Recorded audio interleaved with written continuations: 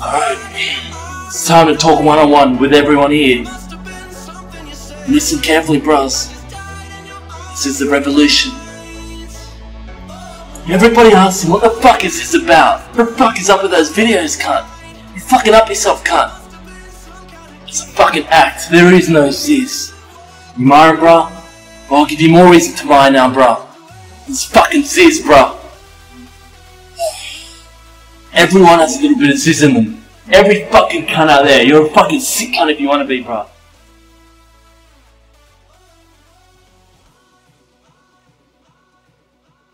First thing I read when I woke up, and it was really interesting. Yes. I've covered subcultures since 2010 or 11. That was one of the pieces in that. And I mean, it's always been an interest to me. Like in the mid 90s, I was on rec.sports.pro-wrestling and rec.sports.pro-wrestling-fantasy. So I grew up on the boards and then mIRC, and took a break after that, but that was my early. That's how I cut my teeth. That's a great place to start. Yeah, what was the culture like in the 90s? It was still, you have to remember, like, for people that are listening that might know or might not, like, the way that you were interfacing with a forum wasn't the same way that you're doing it today, where like there are forums hosted on like Google and other things, and you can go there and post, or there's standalone like URL like web-based forums like the rec.sports.pro-wrestling board and the rec.sports.pro-wrestling fantasy board. I was accessing through, I think, Outlook at the time. Like I was using some kind of client to go in there and post messages and respond to messages. And it was very similar to forum culture as it would evolve.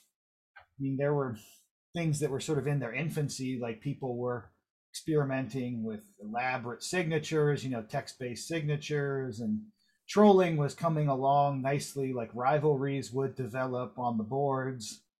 And when that element of mIRC, because I was in the wrestling chat rooms and the fantasy wrestling, fiction writing wrestling chat rooms as well.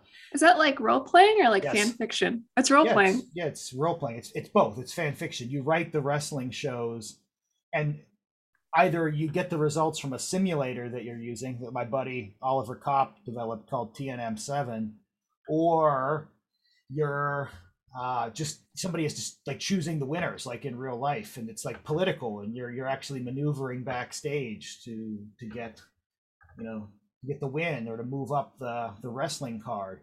It was a big deal. I mean, I was in something called the IIWF. It still exists on the Internet Archive, like the biggest of these, the most famous of these. And it was like my first real taste of writing at age 14. I was in there with these 30-year-old men, a lot of 40-year-old men in some cases, and got to be backstage with them, so to speak, in mIRC. And all of the stuff that you see people talk about on Twitter today was in effect there on mIRC, where there were like secret hashtag chat rooms, which were like group DMs, and there were public ones, and there were direct message conversations going on, and you were stabbing people in the back 24/7. And like when I was 14, I didn't care, like you're lying and you're trying to ruin someone else's fake career, and you're trying to pull someone else into another fake wrestling federation that you're in, or you're trying to break them emotionally so that they don't submit their fantasy role play, or you're just spreading nasty rumors about them, or you just want to fuck with their head, or there was even forms of doxing in play in the late 90s, right? Like picture of somebody might circulate, maybe they were fat or something, and you could just, like, you had that one detail, you could just grind them, right? Or in the public chat room, somebody could get a basic fact wrong about pro wrestling, for example, something that anybody who knew about, like, Kings Road Wrestling or New Japan Wrestling or something would know, and you could grind them until they quit the chat room. You could make it so they never came back. You could just humiliate them. Like, Wikipedia didn't exist, so like the nerds still cultivated, like, this is the trivial knowledge we had, and it wasn't. You had to you still have to know it, right? You didn't have to just know where to find it. You had to know it. So that was a big thing back then. You could also do great stuff like if somebody gave you operator privileges in an mIRC chat room, you could de-op the whole rest of the room and close the chat room. And like board rivalries, like a public post would sometimes spill into the chat rooms as well. Like, oh, why'd you write this overwrought tribute to this closing E-Federation or something? And like you would, who's friends with whom? Are you a Jim Jivening guy? Are you a John Gray guy? Like, who was running the fake fiction league? It was all very similar to the world that I've sort of grown up to kind of just lurk in and inhabit now on Twitter, which to me is very boring because I was doing this when I was a kid, right? And I followed every iteration of this, and when from the wrestling forums, and I was just a lurker on the bodybuilding forums, like the MD board and the bodybuilding.com board. I was just a lurker there. My cousins who were younger than me were the ones, one of them's interviewed in the piece that you mentioned that Ben Braddock reshared. That piece is from a couple years back. Actually, there are now three people in that article who've had felonies. My cousin, so he in Missouri, he got 5 years probation. Aaron Singerman, who was formerly the CEO of Redcon One, he recently, despite having Alan Dershowitz as a lawyer, recently went down for a long time. So he'll be going away, or he is gone. He's already gone. He's in prison for his prior supplement company was selling adulterated substances, like substances that contain things that weren't on the label, anabolic steroids, SARMs, which are, like androgen, like receptor stimulators, to put it very generally. Like it was in the stuff. He wasn't aware. His business partner, he says, was responsible for it, but he went down. And then Anthony Roberts has done time on a couple occasions. That's actually a pseudonym. The real guy is a lawyer, and so or I don't know if he's ever passed the bar, can pass the bar because of that, but he's had his share of things too. And so everybody in that world is really scummy, and I love it. I love studying it. I never wanted to be a part of it. Never took steroids myself. I've been part of the fitness world, and I've loved covering it, but that's the same way I used to always in college love watching people get blackout drunk, but I never got drunk myself, never even had a sip. I just liked watching. So with the bodybuilding boards, it was very much like that. And that article, one of many I've written on these different subcultures. I've done ones on e-wrestling. I've done ones on, wrestling tape trading. I've done ones on all these different little nooks and, how the people interact there. With the bodybuilding forums article, I had a really particular goal, which was to show, which I do with all these subcultures, and I know that you cover them and talk about them too. And I think you've even said in the past, at least on Twitter, something along these lines. But when I cover a subculture, I want to make sure that I'm not making it stand in for anything else. So when I was talking about the trolls, and the trolling, and the behaviors on the bodybuilding board, I wanted to make sure that the people interviewed in there were very clear that this didn't lead to like the alt-right or frog culture or this culture or that culture, that it didn't lead to, that's not to say some people didn't move on, but it wasn't a one-to-one thing, right? Like every subculture stands alone. Not one of them is another. And to confuse that is to write that same story that people started writing on the alt-right, which is a subculture I covered in 2015, like pre-Nagel even on that. Oh yeah, I went through a lot of your I was like I need to stop reading. I felt like weird about it after a while. I mean, it's good stuff. There's so much here. I have like a list of questions, but go on. I'm kind of like stuck into the role-playing thing because that's a bit. That's where I started, right? You started in role-playing? Yeah, and I'm totally with you that like Twitter is a text-based role-play. And then I did a fan fiction, and oh my God, I remember when people would be like revealed as fat. Like that was that was a huge deal. I mean, just like there was one girl in the chat rooms. I say girl, she was 45 or so at the time. Her name was Jody. She was living with a guy who's now a professor in Eastern Pennsylvania. He himself is huge. He's like 400 or something, like big boy. Well, pretty, not like like gross, just big boy. But like, I guess she went and lived with him, like, or like lived near him while he was a high school boy, and was, I guess, I don't want to use the word grooming because that's overused today, but appeared to actually be grooming him as like a protege in the role playing world. He was running a wrestling federation, and she was as big as a house too. You know, I mean, she played like the characters she wrote were like these sort of, if you remember WWF wrestling, these sort of like Sable-like seductresses, you know, with the big artificial breasts and everything like that. But in reality, she looked like an older, heavier Prime period Rebel Wilson. Yeah, you know, like when Rebel was at her absolute biggest, bigger than that even. But that made the rounds of the chat room, and that was like bigger news than who shot JFK or something like that. that was like fucking, and we, you know, that guy was so humiliated. But he also was booking like the number 3 or 4 major text-based role-playing federation. So people were still kissing and dabbing his ass at the same time that they were mocking him privately. Right, and undermining him and trying to pull off the people in his. I was one of the other rival federation operators who was trying to pull wrestlers off at the time because of this. And I was, you know, I was a kid. Like I would never do. That's why I don't like, this behavior is hilarious to me now. But all of these like little like cloak and dagger moves were going on in the background of something that is pretty actually quite weird. I mean, people can do what they want, in my opinion. I don't really care the same, but it was damn I think weird. Twitter is weirder though, because I mean, I've been thinking about this a lot lately. Like, I miss the ability to like to be like a real like social laboratory and like really just be like, I don't know, like I would always role play as a dude, right?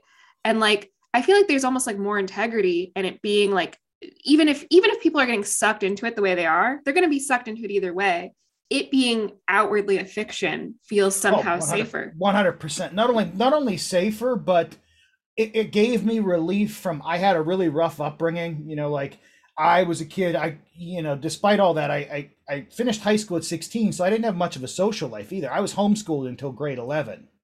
So other than like a stint in the first grade, I wasn't in any school really at all. So until I showed up in the 11th grade, living with my uncle. And it was these fantasy. I had already started doing this about 2 years prior. I guess 4 years if you count the Final Fantasy fan fiction web rings that I was in. So I was writing Final Fantasy 4 and then Final Fantasy 6 fan fiction in 94, 95. And so I was like completely on this. Like my parents were like just busting up. I was like on the computer upstairs writing fantasy fiction, just churning this shit out. I mean, we used to measure it in K, and we measured the wrestling in K too. So like a text file would be, you know, 5K. We need 20K on this. We need 6K. It's not word length, but K, you know, like the file size. And I was writing 100K, 200K a week of this stuff, you know, and like, oh, it was very bad. I'm sure it was bad, but like I was getting it out of my system, you know, and it was something for me to do. And that was legit. Like it never struck me as pathetic because I had a normal social life otherwise. But it was, if I didn't have that relief, and I didn't have that Second Life, like that, like the game, I never played that game, but like the game that was called Second Life, it was like a legit Second Life for me. I could go in there and do that stuff at night. And it was, like you said, it was safe. It was in the 4 corners of the screen, you know, and I didn't have this public or quasi-public effect that Twitter does. And that's why I'm locked down on Twitter, by the way. I don't like that. Other than I write content for a living. So I don't want my boss to see like, oh, I got a white paper due and I'm fucking tweeting about, you know, like a fat wrestler or something like that. I don't want to. No, I mean, it's more, you know, like I don't want to, you know, I don't need her to see that. But I mean, I've been there. I just got laid off, but I had a really bizarre meeting with my boss where he was like, you have so many Twitter followers and so many followers on Substack. I mean, are you sure you want to work here? And I was like, excuse me? Like, I make what, like $15 a month on Substack? Of course I still want to work here. Yeah. I mean, for me, it's like, you know, oh, you're verified and the business is not on Twitter. I'm like, well, don't inquire too deeply into that. It's locked up. You can go to oliverbateman.com as you did, and you can learn the whole story, but that's, I'm here to do the thing I do for you. And then, like, you know, my jobs have been pretty accepting of that, though they have asked that question, and I just say, you know, I'm just here to, and honestly, I need that split, just like I needed it then. I need that tight split, and I'm not trying to grow anything anymore. I have enough going on that I do. So I'm not trying to grow in that particular sense, but at the time I definitely needed that. I definitely needed role playing and fantasy stuff and board posting, not as a substitute for real life, but or part of real life, but as another thing I could do, another world that I could go into. And I don't think that if you embark on that today in Twitter, just like in Twitter, like, oh, you watch these people, right? I'm sure you've watched them.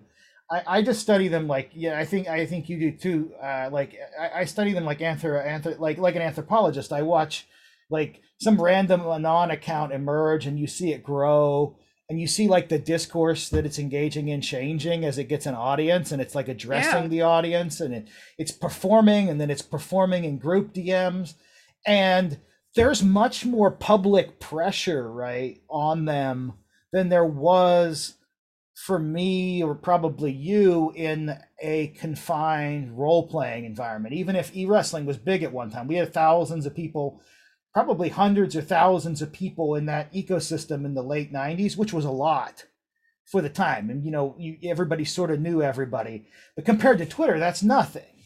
You know, compared to even one podcast community or one, that's nothing. And I watch these accounts grow and behave and perform, and I'm just like, holy fucking shit, I'm so glad I didn't grow up that way.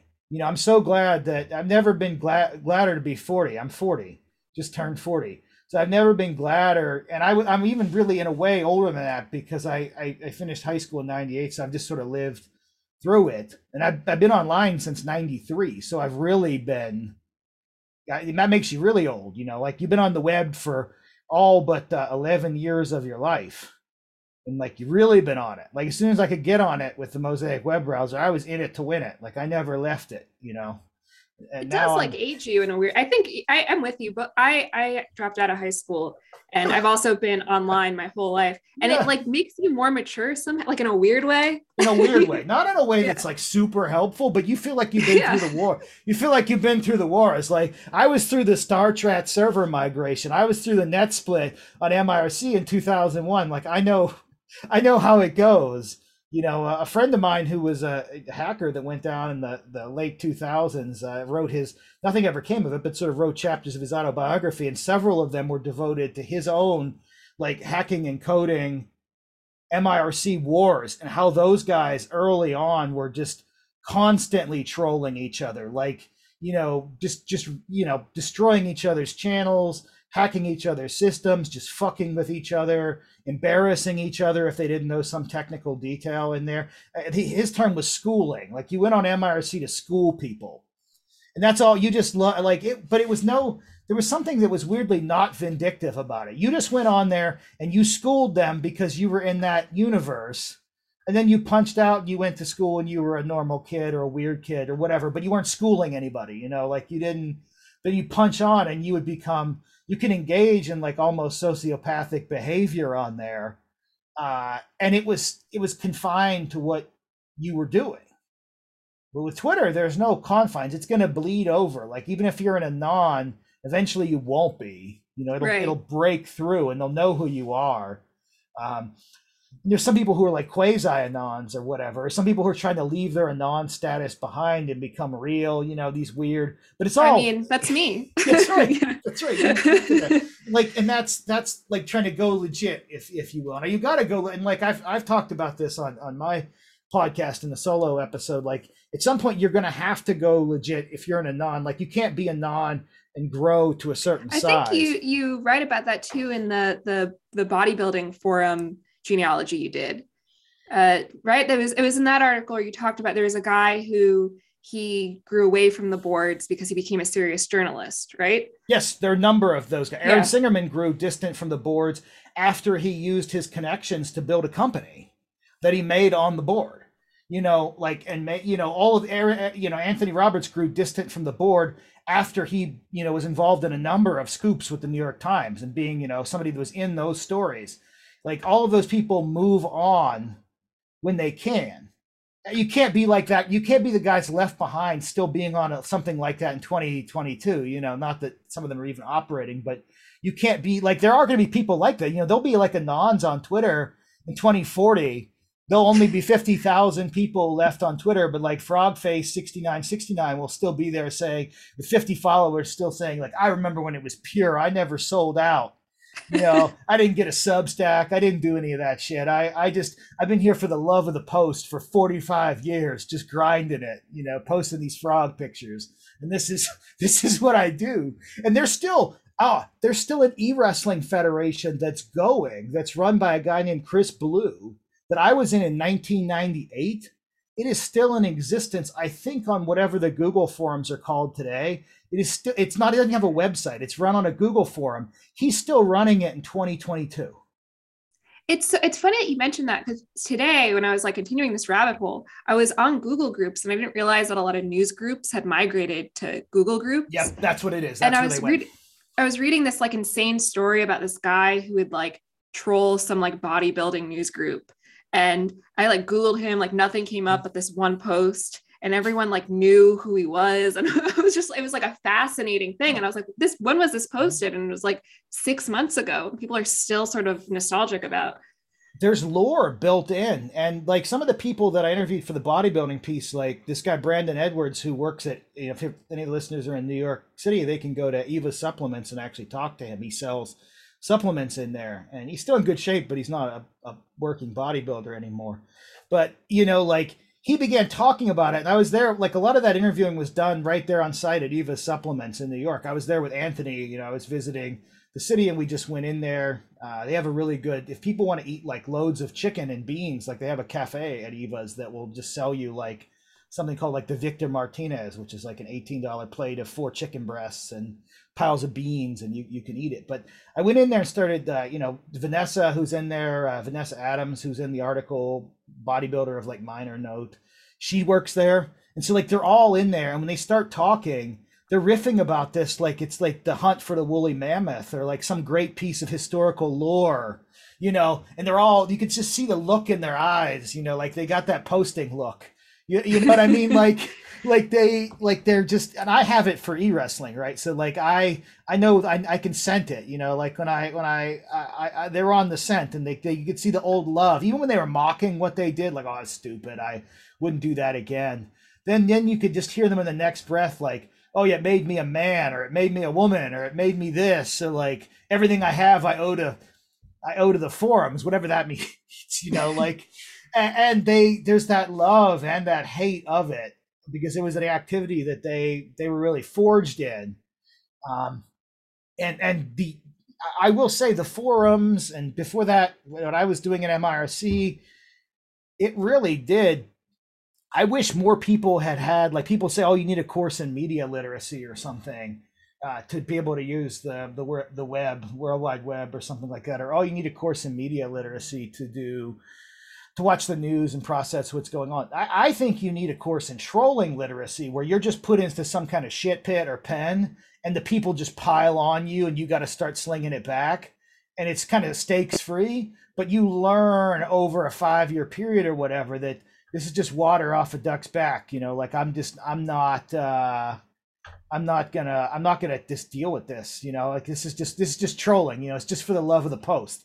Like, I'm just gonna throw it back, because if you don't, the people that are immunized against, immunized or inoculated, or at least resistant to trolling, everybody's probably got a trigger. But the ones that are like that, they can just ride you all day. Oh yeah.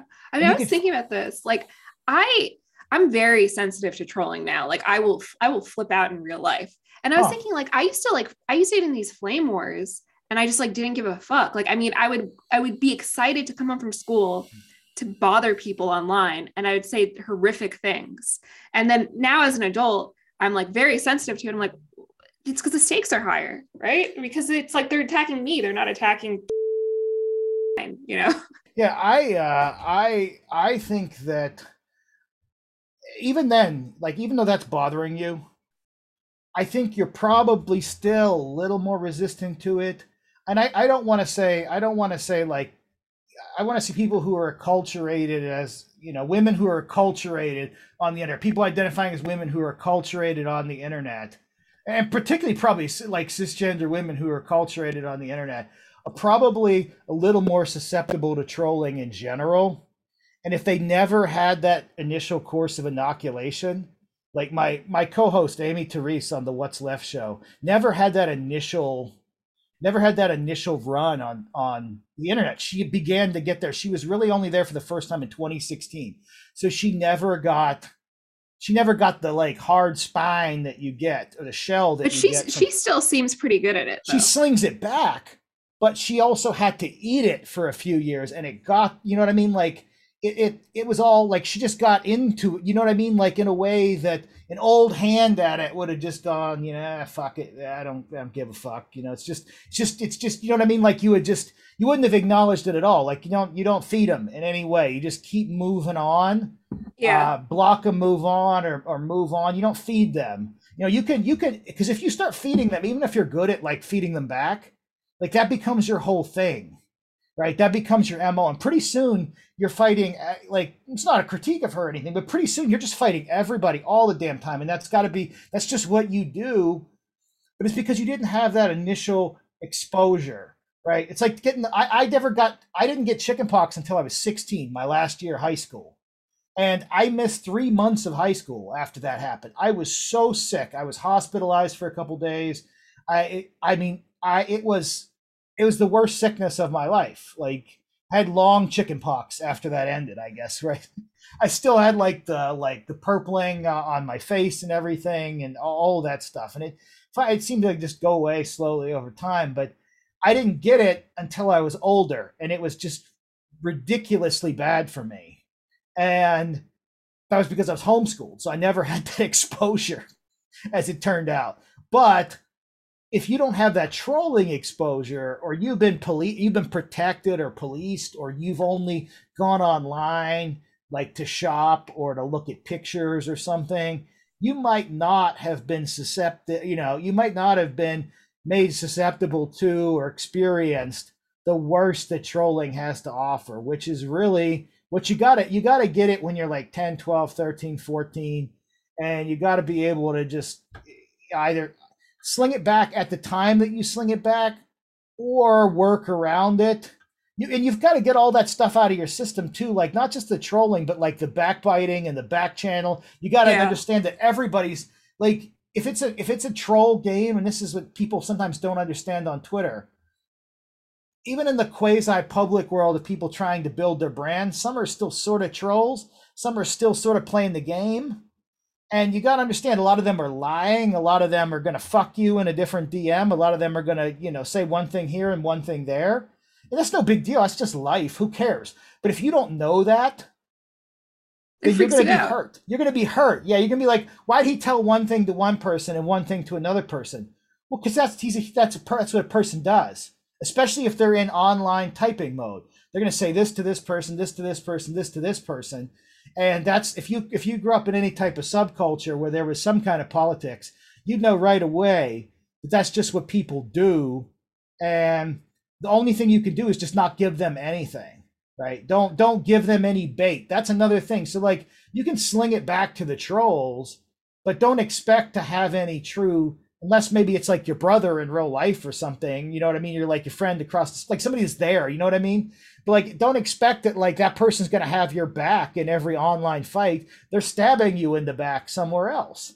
Not that like a literal way, it's not going to destroy your life, mate, probably. But like, if you don't know that, you're going to be hurt when it happens. But the first rule of online that you learned from the 90s on is that, and Brandon Edwards says it in the bodybuilding forums article, you need to become complete, like you don't need, he's a black dude, he's like he needed to be exposed to every form of virulent racism right there to be made totally like resistant to it. Like you could call him any name in the book and he's just gonna just either toss it back or just move on because he's absorbed it for years and years. And if you don't have that formative experience, you might get your heart broken. You might be upset. You might instead lash out or whine, and sometimes the way Twitter works, like responding that way can get you attention too. So which I don't think is necessarily great overall, that you can sort of cry bully people. Wasn't as effective in the 90s. You couldn't really cry bully an mIRC. You would be obliterated, right? Like there were no hall monitors on mIRC. There were people that had ops that could kick you out of the room, but there were nobody was gonna like, if you blew like the rape whistle or something, not for an actual rape, but like if you blew like the alarm, if you started like calling for the principal or something, nobody was going to be there to help you. Right? And that didn't work as a strategy. That's something that has shifted over time in the online. And people that are, that's another thing. That's something that people from my era never figured out, really. Like the ones that left the other, like everybody's so sensitive, they react this way. No, dude, that's a form of counter trolling that they use. Right? That's a really good way of putting it. It's all a signaling game. That's just a form of counter trolling that they will engage in. And it's pretty effective in public, especially because look, like if you're being an asshole, that can work insofar as they're being stupid or they're saying dumb stuff in response. But if they suddenly, say, oh, my dad really did die. This really hurt me. I'm really emotionally upset by this, or, goes on and on, or adds any of the other things that can really make that hurt in 2022. The person who's just like the pure troll, he's not going to realize that. He's not going to be ready for it if he hasn't prepared himself for that. So that's something that people that are old heads and old hands in the game. And I talked to some of them. There's some on who are lingering either from like the Daily Cost Wars or like the Netroots Nation Wars, whatever, like all these different iterations of the politics. I've talked to some of them or had them on the podcast, and they don't like that aspect of it. They're like, oh, people cry foul now. Well, of course, because this is a public space or a quasi-public space, that works. That works just as well as trolling, depending on who your audience is. You got to understand who's reading the tweets, right? If you're just like Frogman69, and all you do is, post fetus photos of like broken catbacks or something, or post your like those threats. Also, that level of trolling doesn't work anymore because they'll get booted from the site. Yeah, you can't do that level anymore. Yeah, that used to be able to go to like the ogreish level and really gross some people out or shock them, but you can't do that. You like that also for like the people that have been shocked can't be shocked anymore. Like there's nothing you could show me online that's gonna shock me. I saw just today, Brazilian footage of someone being gassed in a car, and you can see their legs. Like the police put a man in this gas-filled car, put him down. The legs are kicking like this, and then finally they stop. Like 20 years ago, 25 years ago, I might have been shocked if I saw that for the first time. But even that today, I'm like, well, that's got I was like, I haven't seen that yet, and that's kind of shocking. Gotta make sure my wife doesn't see that. One of those ones like where I'm like, vet that. But that's not going to work against them. And then against the people who are very young and haven't consumed that content at all, you'll just look like a lunatic if you try to share that shit to shock them. Like if you try to get them that way, you'll just look like a madman. Like they'll be coming to your house to look for the sniper rifle and the map of the president's that's a good point. I mean, I feel like it used to somehow be like more okay to like accidentally be talking to like an 11-year-old. Like I was that 11-year-old, and it was like I was at fault for logging on, not the 45-year-old guy I was talking to, right? Like it was me who was fucked up. Yeah, those kind of misunderstandings were also like the woman that eventually moved in with the fat guy I was mentioning earlier, the heavyset guy I was mentioning earlier. Like that stuff could happen more in those days. I didn't even have a vocabulary for what was going on with that, and just chance conversations definitely happened a lot more. I mean, I'm like a boy among these older men, and that's there's something odd about that too. Some of the conversations were strange, like either in private or in public, like they were strange. But that today is a little bit less like if you're doing this in public today, and like that's going to be a little bit weirder. You know what I mean? Yeah. Like if you're attacking the 14-year-old on the social media site, You're the 45-year-old. Like, you know what I mean? Like that's not gonna, the whole, like our whole response to that, or whole understanding of how that could happen is gonna be different. And I mean, like you mentioned earlier, like you could be in the old days, if you went to a like there were just mIRC chat rooms and servers to just have sex chats with people and stuff. You could go on there and just be whoever you wanted. Like that's not really as much of a thing. I mean, maybe there's still places where it happens, but you're not really just like identity. Like you're like their push is to try to get you to show more and more identity. Yeah, I mean, I think there's a real freedom in being able to kill off your avatar and then spin up a new one, and that's why the stakes felt so much lower. Yeah, it was great. I mean, it was. I feel like I was such a different person online, and now I'm tethered to default friend, and it's like changed my. I'm loosening up again now that I don't have a job. Which I should be careful, right? I shouldn't get too comfortable. but no, I mean it will, like that there. I mean that thing will become even. And I told another friend of mine this. Like let's say your thing grows. And I've deliberately constrained growth of mine over many years of doing this, especially in the past year and a half. But that thing will grow, and at some point, even if you're not a non, at default _friend will become you, but not really. You'll become the puppet master You'll become the puppet master, or just the operator of this thing out of which they've come, even though it's public, even though it's known to be you, like it's like a business. Yes, there's a funny episode of that silly Black Mirror show in which Cartoon Bear is run for some kind of office, like a minister of parliament role in England, and the man voicing him is pulled into the role of having to voice this character on his election campaign. So he has to spend the rest of this whole election cycle voicing a character that doesn't say things that he says, like the whole thing. But in this case, you're the voice of the account that is technically you, but is really just you in cyberspace, you on Substack, you on Twitter, right. Whatever, So you're working for you, but not really. You're working for the account. You're working for the Substack. I wonder how Amy feels about this, because she has I feel like she's in a unique situation where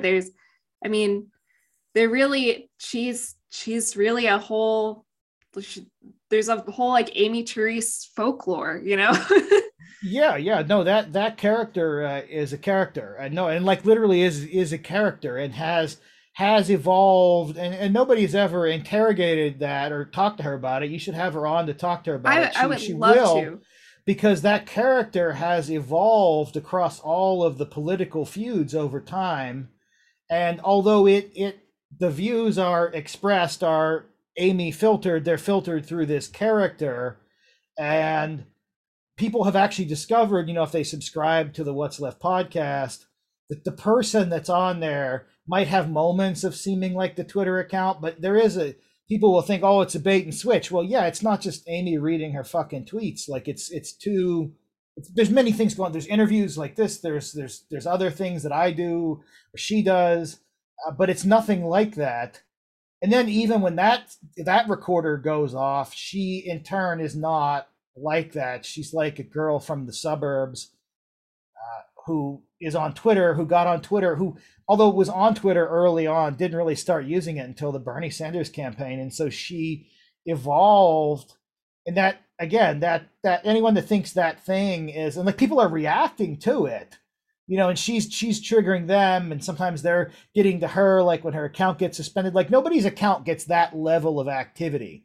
Like in that sense, not out of scope to the size of the account. Nobody gets that many reports. Like it's like a reported account that had group DMs devoted to reporting it, even after it was vetted and returned to Twitter after her year-long ban. Recently, it was banned again. And so now she's going through all the channels of this long review because she hit some huge milestone of like thousands of reports for the words tacky hoe. I remember, I saw tacky, that. Tacky Hoe. Said to a random Twitter user that's like a friend of hers or something. Now about people, but not about anyone specific. But that got her nuked. But at any rate, it's such an interesting thing And me, as someone that's just kind of come through the subcultures, people have asked me, like, how do you deal with this? How do you tolerate this character or whatever? I mean, it's what that is, and there is a character. I mean, it makes points. The account makes points, and it has gone toward the right. That's further right than I am, certainly. But like, it's its own thing. It's very like Web 1 in a sense. Yeah, there is there's a certain level of the trolling, and perhaps it's because she's new to the game. There's a sense that the trolling is very direct, and it's very upsetting to people in the way that old trolling used to be, except they can retaliate by saying that she upset them or triggered them or pile on her through reporting or through hall monitoring. They can respond that way. And that's not something you could have done in Web 1.0, but the attitude of the account, much more than the person you hear on the show or if you talk to her on here, the attitude of the account is, and I don't know that she's 100% aware of that, but that it's very combative, very like boisterous and pugnacious in that old Web 1.0 way. That'll just go right at you. I mean, sometimes she'll try to curb that if she's trying to keep the heat off, but like, and we'll just go at anyone, anything that crosses the path, any comment could be anyone, could be a close friend. If it just crosses the path that day, it could be the thing that she's going to make a point based on, and so it comes out. And I think people observing it today don't understand that Web 1.0 character to it. They're just like, it's hurting my parasocial friends, or there's, how could you be parasocial friends with this person, or any of that stuff. And I think only somebody like me that has kind of come up through who's like a veteran of the old days and is making content that tries to interrogate questions like this, among others. Only somebody like that could really be distant enough to not concerned, because I'm not I'm not really concerned if a parasocial person upset her or vice versa, or that was upset by her, because I don't know who any of these people are. Yeah. You know what I mean? At the end of the day, right? Like, I don't know who they are. I know some of the like actual people that have come on the show, and some of them, like one of them was a high school classmate of mine, so I know her. I know those people, but some of these people I have no idea who they are. And so that I leave that thing to itself. I just consider that, as my dissertation advisor would say, was saying of postmodernism way back. He's like, oh, that's kid stuff. He's like, he's in his 80s, he's in his mid 80s. He just describes, he's like, Foucault, that's kid stuff, And wasn't he into kids? That's kid stuff. That was his whole. That was enough. That got him off the subject of Foucault, and he could move on. But that's how I look at that whole process, and I'm just like, it's fascinating, because to me, it's another subculture I'm studying. I'm studying the fan base of the show, or the fan base of her, and commenting on it, and actually doing episodes critiquing whatever they're doing or explaining whatever they're doing to them that they then listen to. Like, I did one on how they use group chats that they listened to, and some of the people in them were like, were you talking about me? And I was like, I don't name names. I don't care. Like, I don't care about you. You know what I mean? I mean, I want to do a whole show on group chats. If you want to come back, you're welcome. I'll definitely come back on to talk about that, because I have done, I have a piece that I will eventually finish on that. I have an episode that was an hour long that I did on that, and how people position themselves in it. At one point I left like 20 group chats. I'm only in 2. They just kept, because they can add you. So you go into these, and they would just play on the periphery, and there would always be somebody like holding court, just like in the old days in mIRC. Each one of the e-wrestling hashtag rooms would have like one of the big names. Maybe it was a guy like Scott Blair, who lived in his mom's basement, and he was like 40, but he's like held court in this room, and he would talk about his sexual conquests of these like 20-year-olds that he would have his mom fly in to live in the basement with him. And everyone was like, you're such a cool dude, Scott. Send us another grainy picture of your face, because you're real huge. Okay, but there's something kind of like, it used to be that sort of like abjection. And I don't know if it's because like I finally got a job and like moved on and became a real person, but I used to like think it was like cool to like, oh, this dude lives in a trailer. Like, that's awesome. I don't know. Yeah, no. In the mIRC rooms, and I even saw here, that would be kind of cool. There was an old Homestar Runner episode called like Kind of Cool, where the main character Homestar Runner that has a little like wrestler mask or whatever tried to envision himself as less cool but still kind of cool, and it was like a halfway homeless man carrying an Aldi bag who had a nice goatee and was taller but balding with big wire rim glasses, who called men by like, "Hey lady," even if they were men, and he's like that's kind of cool. And one of Strong Bad's brothers comes in and is like, "Well, that's not kind of cool. You're just describing that creepy dude that lived down the street from us." "Oh yeah, Senior Card Gauge. I remember him. He was pretty cool. How's he doing these?" And like at that time, when I was watching that cartoon back in the day, I remember when I worked like at the Golden Corral, and I did a couple stories on my 4 years working at the Golden Corral buffet. There were people living in like a parked school bus on the Wake County line in Raleigh, North Carolina. And I would just think, "Oh, Walter Furman, that guy's so cool. He lives in a school bus parked on the county line." How cool is that? But it's not like when like that level of abjection when you get older is not really. Walter had a big shotgun wound on his arm. And yeah, I guess he had a relations with one of the waitresses who was there, which I think at 16, 17, I thought was kind of cool. That kind of cool thing where I'm like, well, that's kind of cool. They have really bad weed in a bag, and they had sex in an old car or in a school bus. And that's kind of cool. But it's, what I mean? It's not kind of cool, but it's that kind of, and that guy would hold court in the smoking section of the restaurant at the same time these other guys were holding court in the mIRC chat room about their weird lives. And I just remember like being like, well, this is kind of odd. Like in the back of my mind, I was like, this is kind of odd, but it's kind of cool, I guess. But then as, I grew up and I have family and I have kid, normal mortgage payment, like life, finished my basement, all that sort of dad stuff. So where I'm sitting right now, I realize that's not that cool. You know what I mean? Like, if it's not that cool, like I would like them to have better material circumstances, Yeah. Just, I mean, I will say before I move on to some other questions, like, I remember there was like this cam girl. She lived in an apartment off the side of the highway, and just like her carpets were dirty and it smelled like candles. And I was so jealous of her because I was like, there's something so quaint about her apartment. And I would like go over there, and all she could afford food wise was like cornbread that she like bought at Whole Foods, and like out of a box, and we'd make it together, and then she would put dried lavender in it. And I just was like, I want to be like this one day. So cool. But it's so cool. That's really cool. That's kind of cool. That's kind of cool. You have to give it and I thought it was a great term for it. That's kind of cool. Or you'd see it like, oh wow, like he goes to the bathroom right next to his bed in a cut off milk jug. He just pisses right into it. Like at Walter's place. Like he just gets up from the seat and he pisses in this thing. He doesn't have to go to the bathroom at night. When I was like in my loft in the dorms, I was thinking to myself, like, should I get a bedpan? And then I wouldn't have to come down from the loft. So I eventually did take a bedpan from the training room at Franklin Gym at Carolina, and I brought it up there. But then my roommate was like, what the fuck is this? Because like there was like the loft was like two beds.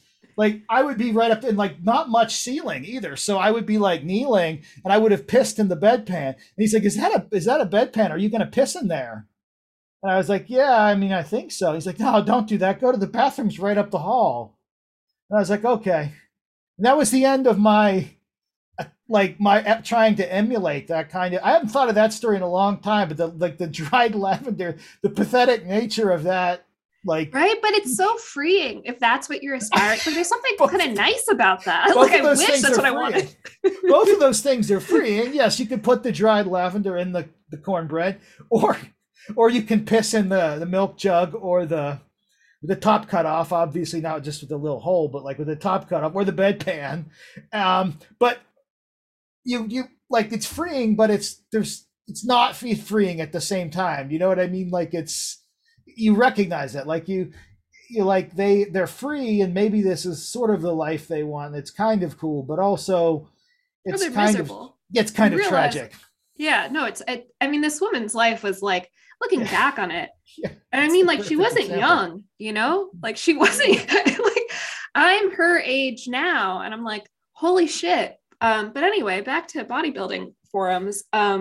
All this stuff is connected, though. That's what I've come to believe after years of writing about it and following it and researching it, all this stuff. And I could have conversations. It's all one thing. You know, they say about it's all one thing. Well, this all is one thing. It's the outgrowth of web culture and all the little cultures that it produced and how they've come to intermingle in the bigger things. But back to the bodybuilding forums. Yeah, I mean, it seems like they had sort of like an outsized impact on internet culture. Yep. And I'm kind of like curious about like what the different eras are, if there are different eras, or what the different kind of groups that existed on these forums were, because it feels like you get a lot of memes and a lot of things that are still sort of circulating come from them. A certain style of speaking. Then at some point there's Z's, I don't know how to pronounce it. Yeah. And then, you know, bringing us up to today, it's sort of been conflated with this sort of like right-wing type of, you know, vibe, but that doesn't really feel right, you know, like, no, especially after looking at the whole story. And then there's a whole steroid thing, which is a whole other very like an element, not necessarily one-to-one with the bodybuilding boards, but depending on the board and depending on the subculture, was often the main event. Like it was often, for some people, it was just part of a way of entering a drug culture. Like, you like to use drugs and you like to talk about taking drugs. And even before Ziz, like, guys wanted to, I mean, before Ziz, like, guys, like, maybe there wasn't like Ziz's contribution, like, I don't consider him like an extremely impressive aesthetic look. Like, but that was sort of what they say he brought back to it. He brought back kind of a self-awareness about this, and also he died. He died in the work. He's martyr, like sort of a ghost, you know, martyr to the swole, to that, or the martyr to that kind of aesthetic goal. My cousin Doug, who's in the article, was a fan of him, but he was a fan of him and other related manlets. Doug had kind of, at his prime, kind of he was like a bigger Ziz. He was like a 6'2" Ziz with Z's or whatever, like, but he was like a bigger version of that, but largely the same dimensions, you know, and the same appearance. And he's Chilean, so like he has he's darker complected as well. But then that was kind of the ideal for him. But like the early bodybuilders a lot of them just wanted to look like freak monsters, you know, or just wanted to take them and were part of these really strict, like they were either taking them for bodybuilding or they were taking them for powerlifting goals. Some powerlifters might be on the boards to just get access to steroids. Some might be, you know, like there was overlap of all of these, and like the forums were all different too. You know, there was the MD forum, there was the bodybuilding forum, there were sub-segments of each forum. Rooms came and went in terms of importance. I write about one like the Pit, which was notorious for having like really abusive or hateful comments, but it was also something you had to post 100 times to get into. So it was like this dream, like people that weren't even into bodybuilding would make 100 quick posts just to get into the Pit so they could just spew the venom in that room. Like that was a goal.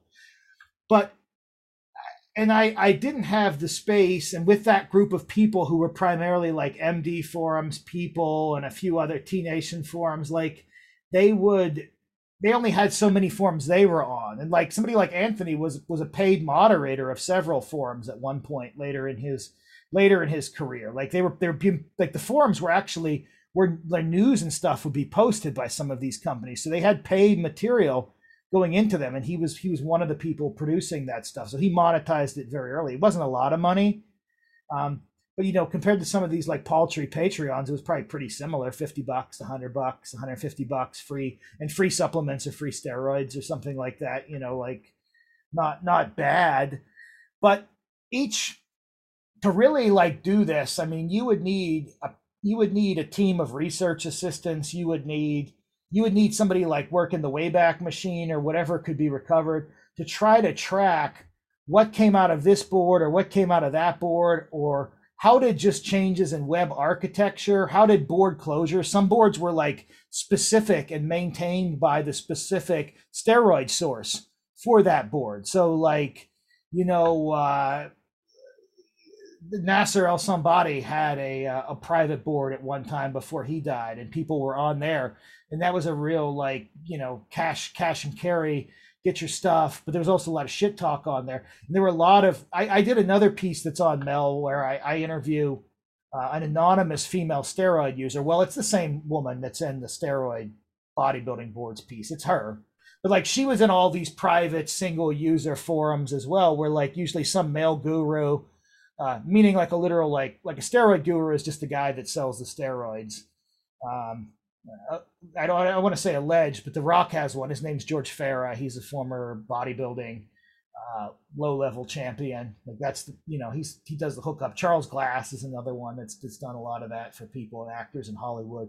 I'm doing one on a guy right now for Mel, a big expose piece on a guy right now named Phil Golia, who is another one of those people. It'll be the first like real deep dive into this guy's career of lying about his entire life, and also transforming Chris Pratt into like a somewhat muscular man for the Marvel movies. You know, Chris Pratt was in good shape in high school. He was a state qualifier wrestler, so it wasn't as hard with him as it was with some of them. Like Kumail, whatever, that's a harder one. Kumail didn't have it, you know, naturally. But Kumail's taken so much HGH that his head has like swelled to Barry Bonds dimensions. But anyway, getting back to it, there's just so many pieces of this. Like it's not like there's a clear through line where you can say like there was a something awful board for this. But there were multiple boards, and some of these people were also would be on later. And I've never done deep dives into it. I know the culture, and I know like, but the culture of 4chan and later 8chan and things like that, or the people who would post and update Encyclopedia Dramatica. There's overlap among all of these people and cross-pollination of memes, vocabulary, insults, personnel. Some of these like, and there are some like, I guess anons who might be considered right-wing or this or that, who have known each other since the old days. You know, from board to board to board to board, from multiple boards, you know, like they have each other's docs and they've known each other forever and they followed all of this. And I mean, if I did have like a whole team of research assistants or graduate assistants that I was advising, I would have them digging into all this shit to try to produce the true genealogy of it. You know, and I'd also have them doing oral histories of these people to try to figure out like what I talked about some of the wars here just in e-wrestling, but there were, I don't even know all of those because that was a 15-year sport that began by mail in 1988, 1987, 1988. So there were wars that predated me, wars that came after, you know, but with this stuff, you know, like there were wars and subboards and like other boards. And there's just so much of this shit that it would be great to kind of trace some of it before a lot of it's disappearing too. Right. I feel like no one is really, you're doing some of this work. Sort of. There's only so much to an extent. Yeah. I mean, the other thing that sort of crossed my mind is, you know, contemporaneous to all of this are other subcultures that are sort of anchored in these like extreme body modifications that are also impacting internet culture to this extent. Like the obvious one is pro-anorexia, which has a huge impact. Amy was into that. She's talked about that in several episodes. She was pro-Ana. Yeah, I mean its legacy is pretty deep, you know, and I feel like just as many things come out of the pro-anorexia world as they come out of the bodybuilding world. I mean it seems there's just so much there, and I didn't realize how deep the rabbit hole went. Yeah, I mean, one common thread, even though this is all virtual and this is photos sometimes and this is talk, is that it's still talk about or related to or tied to bodies, right, that are moving through time and space and everything. Like bodies are still the root of a lot of this. I mean, bodies would become the root of a lot of Tumblr commentary, you know, and a lot of. I mean, I feel like, you know, the nexus of all digital subcultures is body modification. Yeah, and I mean, the starting point, and I asked Anthony Roberts about this, the starting point of so many not him or me. Like we dodged that bug for some reason. Like he just wanted to get better when he was doing pro rugby in New Zealand, and I mean, I just came from a family where my dad had played college football, and I never thought about my body one way or the other. You know, like I didn't ever have those questions, and he only wanted to be better at the sport that he was doing. So we kind of dodged that bullet, but we've both studied this, and I mean, what we've concluded is at a certain age, people look in the mirror and they're just like, I hate my fucking body, right? Like they might not say that to themselves, but what they see, or like they get a photo, right? You ever have like a photo of yourself taken by another person and you see it and you're like, well, that's not me. Of course, every day of my life. Because you're like, my chin wasn't here and my head wasn't there, and like I look fat here because I'm doing this, or I look weak because I'm doing this, or I'm leaning in or I'm leaning out. I wouldn't be doing that. Why is my head cocked? You know, all those things, right. And you say, well, that image isn't me, or something like that. You have that moment of unreality, and then the next step is if maybe that is me, and I've got to change me, and I got to start doing XYZ. To make my, you know, I need veins here, and I need pecs here, and I need delts here, and I need traps here, and I want to show them, like I want to show that to the world. I did one with a gay guy that I hooked up with steroids. Like I hooked him up with his. I don't mention that in the article, but I had a source. I got him a source. A year later, he's beefed up to 325 pounds, pretty obese, but pretty strong too. That was his goal, to become big and fat, but also really strong. I thought he looked perfectly good beforehand, you know, like a normal 220 pound, fairly fit young man. And instead he became this kind of thing. And that's when he and that piece that we wrote together, because it wasn't so much an oral transcript as we did talk, but like, you know, I wrote down what he said. He added his 2 cents. At the end of that article called Coming Out as Gay was nothing like coming out on steroids, because he's still not out being on steroids to many people, because you just can't be in some senses. Like even if everyone knows, like how do you go from having a 400 pound deadlift to having a 700 pound deadlift, and how do you go from weighing 220 pounds to weighing 320 pounds? Well, you do something he went pretty extreme to pull that off. But he says, you know, at the end, like he's like, you know, there's all these gender identities. He's like, but I identify as hypermasculine. So I need these hormones to make me the hypermasculine thing that you can hear coming before you see, because I'm so big. You know, you can hear me coming around the corner before you lay eyes on me.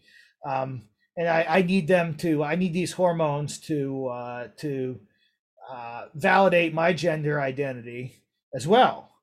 And it just is interesting to me. I have no horse in that race one way or the other. I can tell you from having a cousin that used them and a brother that used them, and cousin that went they got 5 years probation in the state of Missouri for selling and distributing them, along with ecstasy and other things. The plan was to sell them at a gay club in Kansas City, because that's the market, right? That's another thing, by the way, that like, I'll just throw it in here so your listeners know, but like the big market for steroids, especially post-AIDS effective control of HIV, is gay men. Like you're going to see a sea change. And I mean, they were also getting prescription high quality pharma grade steroid doses to prevent muscle wasting. Magic Johnson, not gay, but has HIV. Like, I mean, not out as gay or whatever. Like, I don't know what his identity is. I don't know. But like, is fucking huge and bigger than he ever was as a basketball player. And he wasn't small then, because I mean, he's juiced to the gills to prevent muscle wasting related to his condition, and he's been very successful at it.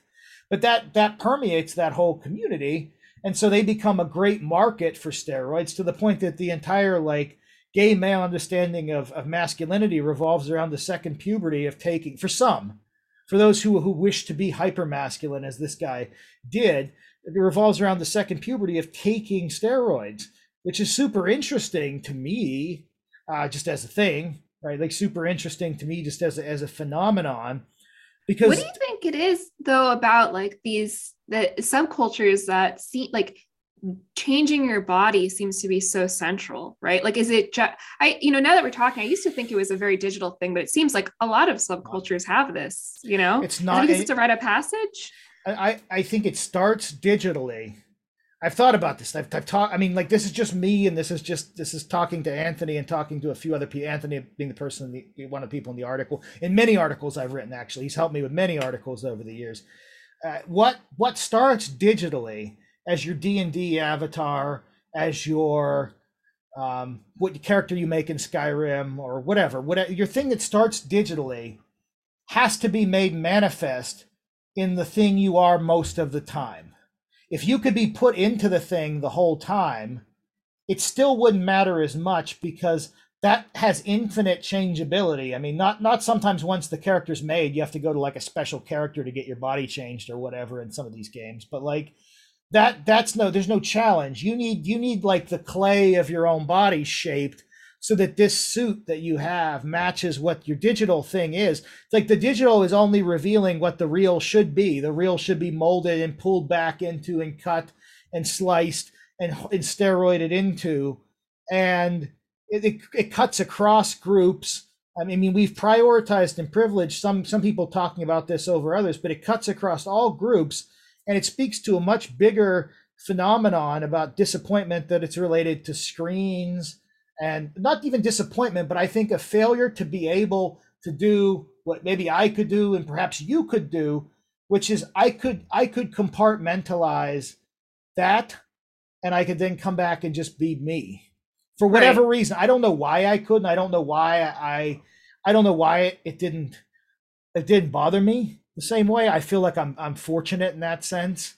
I mean, that's the beauty of role playing and sort of knowing it's a role play. That's what I thought it was as a kid. That's what I thought it was. I was like, like my e-wrestling character was always a version of my dad who was such an asshole, right? And the character was an asshole. And the character eventually had a son character who was like me, who was this sort of, skilled but somehow disappointing to his father character. And I was able to sort of run the whole storyline through that and reckon with all this stuff long before therapy or anything like that, by running it through like 6 years of e-wrestling writing about Eddie Jacks and Eddie Jacks Jr.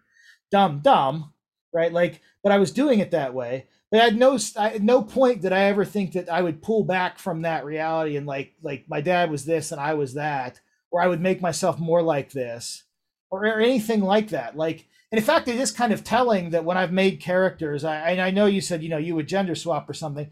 I've made characters that are fairly similar to myself, except they're working through some aspect of what I have going on, not physically, but psychologically. And so I would play that out in the story. And I never really had that body interest, I guess. I mean, I had an interest in like real bodies, like, like if I see an interesting body or something, I'd be like, well, that's interesting, or something like that. And I mean, I missed I wouldn't say I missed, but I even turned down a chance to talk about bodies recently. Like, I wrote a piece about working at Abercrombie and Fitch. That was my first after college job, being a manager at Abercrombie and Fitch. And so when that documentary dropped, I was supposed to be the person that was going to talk about being a manager in that store. My wife was like, we talked earlier about bad press. My wife was like, this isn't your podcast, Oliver. What if they give you a bad edit and they make it seem like you were just a racist, right? Even though you wrote the Salon article that they want to quote, what if they do that? Then that's public. It's Netflix. All these people will see you. You could be fucked. And so I think that's fine. The actual writer of the thing, a woman named Mo Kasich, and I are going to do a show together where we talk like this about her research into it at the Wall Street Journal at the same time I was working there. And we will control the narrative. I mean, she's kind of disappointed I didn't do it, but she also hated her edit of herself talking. I didn't know what to think of that documentary. I thought it was superficial. It was a missed opportunity. Do you want to know what I would have said? Let's hear it. Because it ties back into gay men and steroids and everything else. I would have said it and it wouldn't have fit into any narrative. But when I worked at Abercrombie and Fitch in 2002, I started right around the time that they show in the documentary, like the Charlie Chan looking t-shirts with the buck teeth and whatnot, the Two Wongs Can Make It white shirts. We were recalling them in my first couple of weeks on the job. So I came into that environment. And once again, just like I talked about, like studying that other coworker that lived in a park school bus, I began studying like as the regional manager, Joel, would come through, or as the other managers would interact with me. I was a manager in training and then an assistant manager. Never rose any higher than that. So that was my ceiling. I never ran a full store, managed the store for times of day, but like it became clear to me that what we had here wasn't racism, because I was in Durham, North Carolina, and we did have a black worker, and I wrote about him in the Salon article, that we wanted to get, well, I say we, the company's regional manager desperately wanted off the floor. You couldn't have him on there when Joel walked through. But that was because he was fat and had green braces. We had several attractive female African-American brand representatives that we put in the front room. It was Durham, it was a town that more than 50% African-American. That's not to say the company didn't have diversity problems in that sense, but the biggest issue was that company, I've never seen a company that hated women to the extent in their marketing, in their quarterlies. I've never seen a hatred of the female body to the extent that company did. Like, it was the first time in that quarterly where I saw male and female nudity where the women were so underwhelming relative to the men. Like, a big penis frontal would be right here, and a woman who looked like she was 12 years old would be like several feet behind it.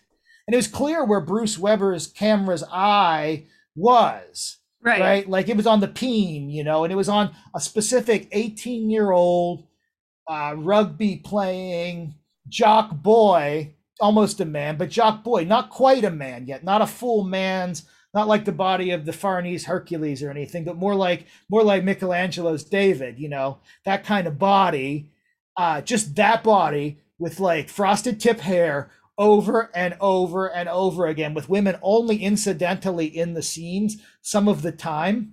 And so all of the female managers who worked there, many of whom were like former college athletes, one had been a swimmer at Carolina, one had been a cheerleader at East Carolina that I worked with, people would say very conventionally attractive, were just driven berserk by how the regional manager, a gay man who was in very good shape, who walked through, was very, very sassy, very cutting, wouldn't give them the time of day. Like, would just like make a beeline to talk to me or somebody else. He wouldn't be nice to me either. He wasn't a huge fan of me, but like wouldn't even talk to like Bonnie or Summer or any of them, would just make a beeline in there. And like, I was like, the real story of this company is, and also he would always make it clear to me that he wasn't gay in talking to me, as people did in those days. Like, people forget that aspect of working out at a gym where a man who was clearly gay would come up to you and tell you how much he hated gay people right off the jump.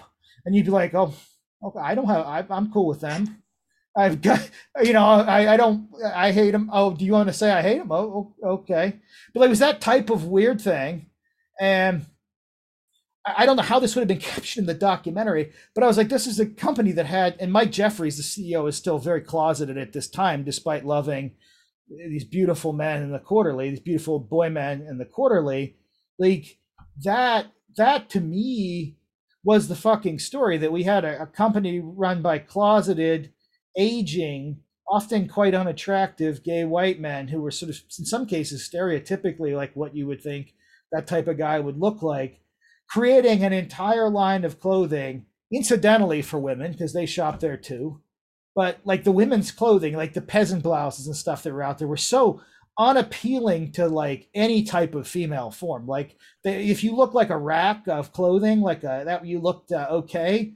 The female forms themselves, the mannequins, were so underdeveloped, they might as well have been the male mannequins. And like everything, it was like 2/3 of the store, even in design, was the men's side versus the women's side, which was like a third, but it would be so packed on Saturdays. A lot of women shop there, and they would come in and like, they're buying this clothing. It's very unflattering, doesn't go above size 14, etc. And then there's this men's side, XXL will fit a pretty big boy. It's over there. And I'm just like, this gets really fucked up. Like, it's this company that has built itself around the worship of the jock, as seen in the Craigslist casual encounters ad, asking for someone with a jock build to come in, for some, like, come in, like, I got a hole in my apartment, you don't even have to see me, looking for jocks preferred. And I'm like, holy shit, this is a jock's preferred job. What the fuck? And I was hired by a recruiter at a job fair for that reason. Like, you you got the look we like. You work out, you on a team. And that was how I came to be there. And like, that's the story. I mean, the racial stuff, there were plenty of that. It's shoehorned in. I mean, it's a 2022 narrative. But the real story is this, because that also doesn't give agency to like whatever those gay guys who are running this company were going through in the 90s and 2000s, because they're reacting to the way they exist in the culture as well. And then like there should have just been female managers on there one after the other talking about how they were just treated like something the cat dragged in. Yeah. I've just never been in a place where I was like, the women here are not only desexualized, including the ones I'm working with, they like shouldn't even be here. And like, there was a girl that I guess I was eventually transferred to the kids store, Abercrombie, all lowercase, because I was a bad manager, and they were like, well, this was easy for you to run. And so they made me take this girl, Bridget, who's like a size 10 or 12 or something. Like, you got to get her off. We just got to get her out of here. The female manager's like, we got to get her out of here. I was like, I think she looks, fine. And it was all about her appearance. Like, she was another hard worker. It wasn't even like what you would call bad appearance. Like today she would be like a big deal on Instagram or something like that, because that, there've been all these different like subcultures of like preferred bodies, but like have developed, the woman that was on the Sports Illustrated cover recently that all the people freaked out about, he was also a Benihana heiress. I don't know. I mean, like that, the real story there, and you couldn't shoehorn it in there because it doesn't touch on any 2022 stories of sexuality and identity and whatever and race, was this. And if I'd said any of this, it would have just been cut in some weird way. Yeah. And so I'm going to cut an episode with the writer or the researcher. There's not a writer, but the researcher of the documentary, probably tomorrow, actually, if she's able to do it. And lay this out, because that's what this was. And I don't have any criticism of them. I don't hate them for this.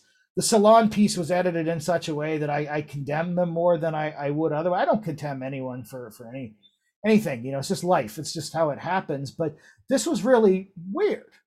It was a weird moment in the history of retail that this became like universally cool for a while and then universally detested.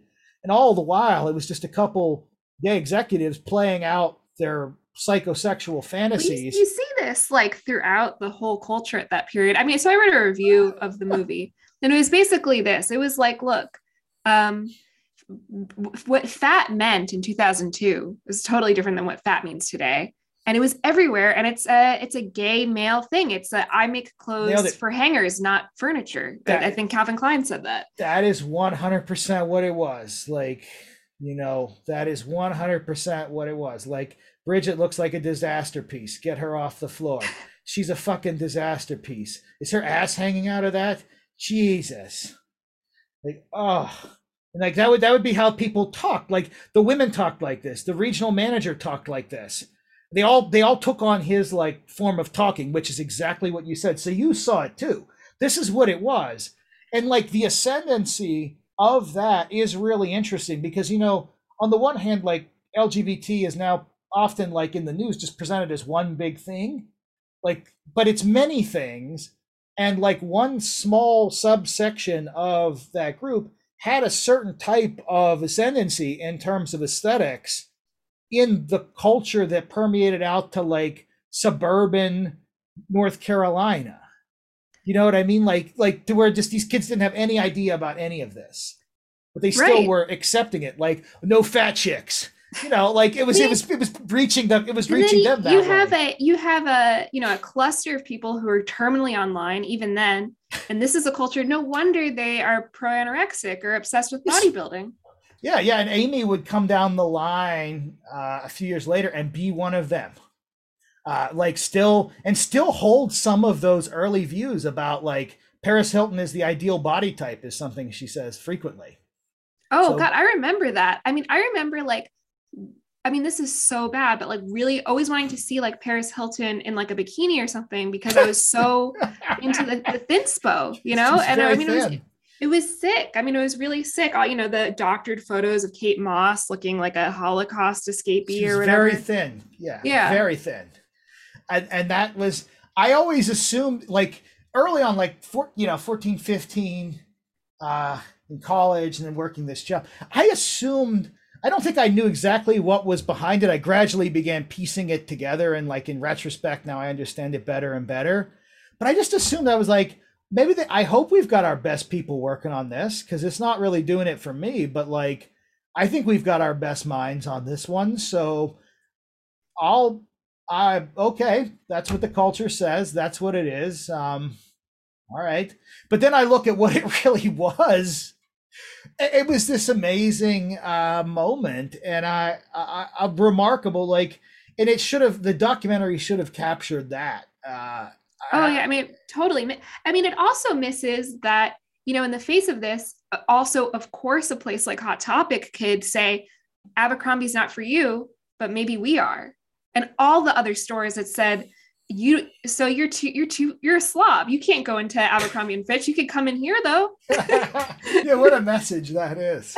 Oh, and we would do that. I would tell people, like, oh, Wet Seal goes up to this size, or oh, I know that Gap, all their clothes are in hangers. They're not even on tables. So you just go there, and I think they got every size. So I wouldn't do this like meanly. I just do what I was accustomed to say, because, like, a lot of people, and this is North Carolina, like, a lot of people were size 14 and up, and you would just send them on their way. We don't have it, And then the men's clothes, you think about it, like, but at that time we introduced, and I mentioned it only briefly in the salon piece, but they introduced Muscle Fit in like 01 or 02. So these were men's shirts that were 100% cotton. They were loose in the waist, but they were tight in the arms, loose in the stomach, tight in the arms. So, like, it gave everyone like a quasi jock look by tightening around their arms. But for me, it was actually like hellish, because I would develop flapjacks all the way from like the top of my shoulder to the bottom. And from working a 12-hour shift, the flapjack would like calcify. And I only had so many of those shirts.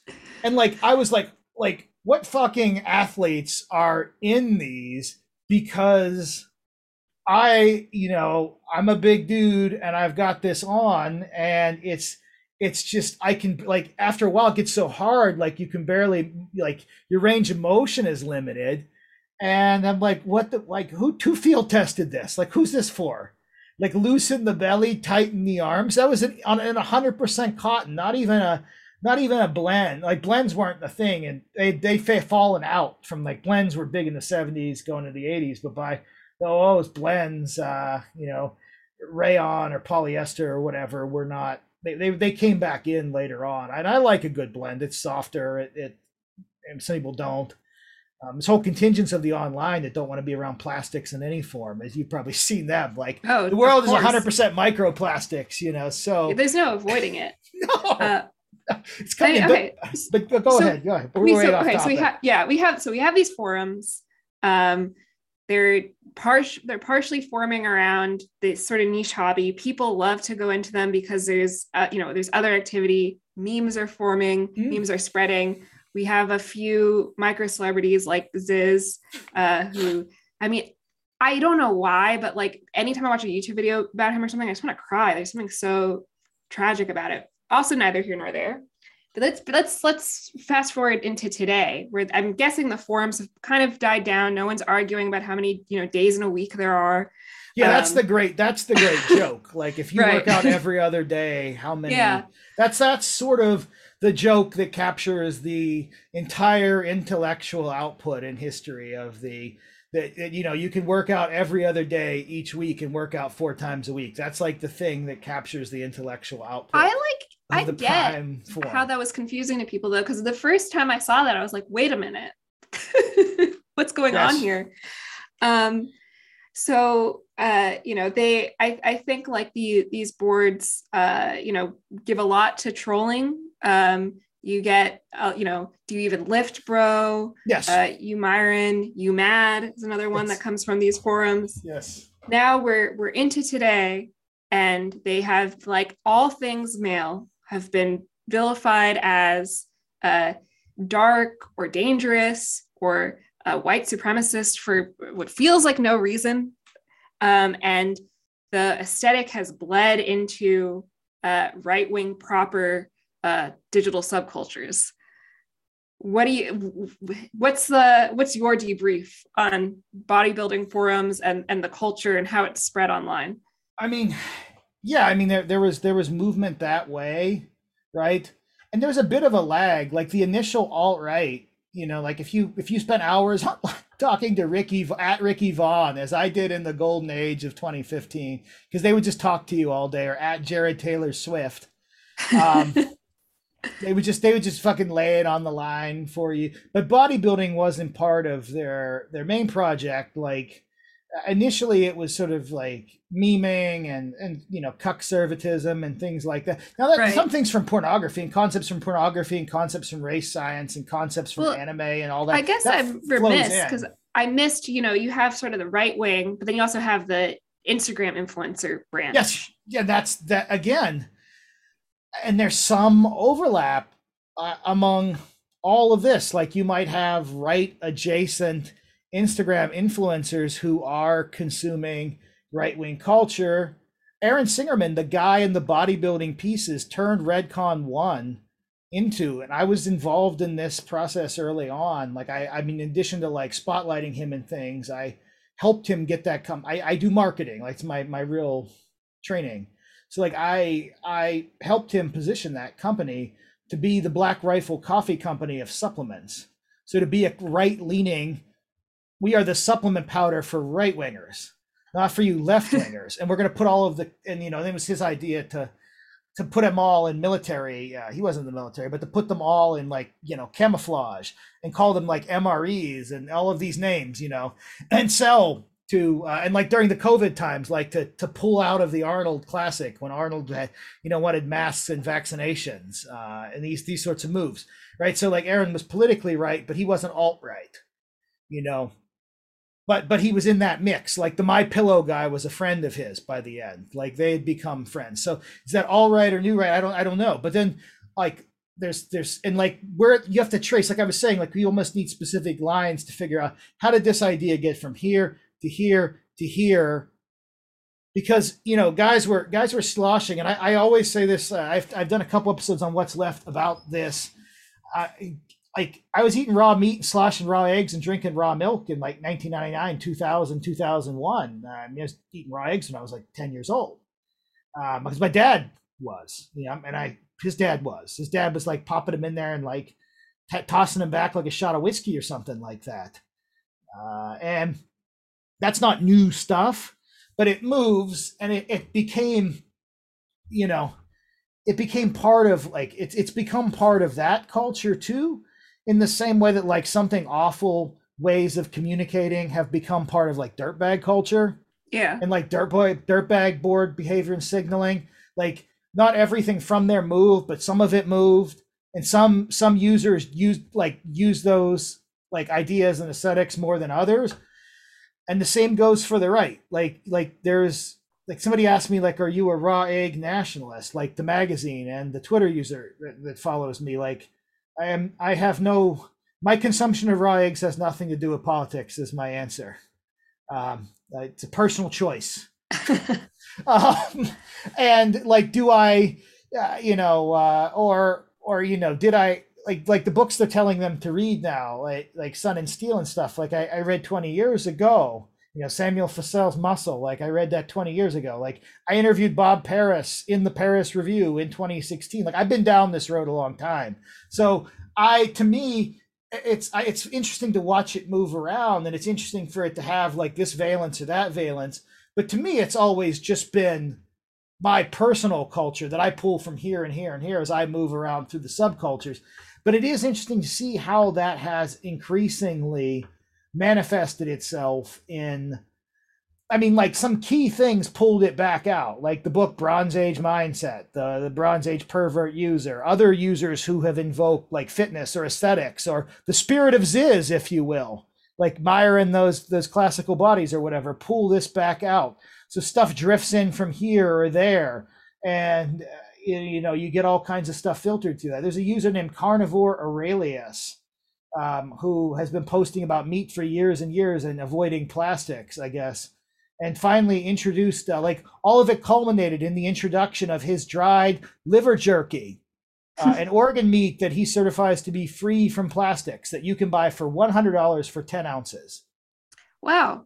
$10 an ounce. That's crazy. So it's like, kind of like, that was an interesting one, because I studied the progression of that user, and I have no, like, I've DM'd with him. I have no ill will or anything. I just study the progression of these accounts, and it's like meat advice, meat in classical literature, meat, organ meat, quotations from classical literature, organ meat, and then it's like, here's my product. I'm swinging for the fences right now, and yet that's how all of this goes, right? Like, build my account, and then in the present day. Like somebody like me, I've just published articles. Like I'm just kind of in the background. I'm here and I'm there. But like, boom, boom, boom, boom, boom. Here's my Substack. Boom, boom, boom, boom, boom. Here's my jerky. Boom, boom, boom, boom, boom. Here's my chastity belt. Like, yeah, you know what I mean? Like each one of those, like the chastity belt's 100% plastic free or something. It's made out of chainmail, like in the old days. Is this wait? Is this really as a chastity belt? No, there are users that have been talking of, if you need to dig into it, but like there's been an argument about whether or not it's better to be like, prolific and have lots of lovers, or to be like a nofap and wear a chastity belt and have her in a chastity belt and verify that the area down there is sealed. I follow these, but like, I just love it, like I love seeing this, because I'm like, this isn't, that's like seeing it in the world. Like this is a real conversation. That I'm seeing. Like, is it better to just ride them hard and leave them wet, like a Western cowboy hero bodybuilder, or is it better to his and hers chastity belts until you start repopulating the white race? Which is it gonna be? And right. Like I'm like, I love studying this. Like this is interesting to me. Others might not find it interesting, but I'm like, well, and then because all of this stuff does creep in, and it's coming in from every which way. So like, a user might reach prominence from coming out of a set of forums, just like I did, right? And like they bring all their ideas and all their stuff, and they bring all the references they saw other people use to bear, and they throw all that out there as their product. Because I've watched this stuff bubble up. For Vice Motherboard, I interviewed John Durant, who was early, like an early meat diet guy, and also an early like alt-right guy. So like I wanted to interview him about meat and the alt-right. And Vice kind of realigned the title and stuff to make it sort of a hit piece, but it's more just like, why do you eat meat and why are you alt-right? Why are you palt-right? I called him, try to get that term going. Why are you palt-right? Because it's the first time I'd seen meat really getting into that. Yeah. And he talked about it, and he talked about all the talking points I see today are there. He's sort of laying, I don't know what's become of him. He wasn't too happy with that piece. Like a lot of them, he thought these characters burn out weirdly. Like they don't have a lot of longevity. Some of them do. There's some old guard, I feel like. And I've like I've managed to get in contact with all of them except one who hates me. But I mean, I think they're like these old guard guys. It's like, oh my God, you built the right-wing internet and you never went away. That's really impressive. Some of them are bitter too. Like, you built this, but you're not rich off it yet. You built this and so got rich off it. You built this and somebody stealing your whole aesthetic got rich off it. There's a lot of that too. So there's like a lot of mimetic. Yeah. I mean, I'd be mad as fuck if that was me. If someone got rich off my aesthetic, I'd go totally Joker, just anime character setting stuff on fire. And I mean, at some level, all the big players on left and right all of them have taken from all of the original creators, most of whom were the fucking nobody. Many of whom are probably even below the old heads and the old guard were fucking nobodies who are probably still posting on forums today. Right. And, are proudly like, I'm so pure, because the great marketer or the great marketing mind isn't the great creative mind. It's the person that knows what to take. Yes. Right? So when I see a rising right wing or like some version of like a Hassan on the left or something, it's not that they're any good usually. And like, they're I'm not curators. going there.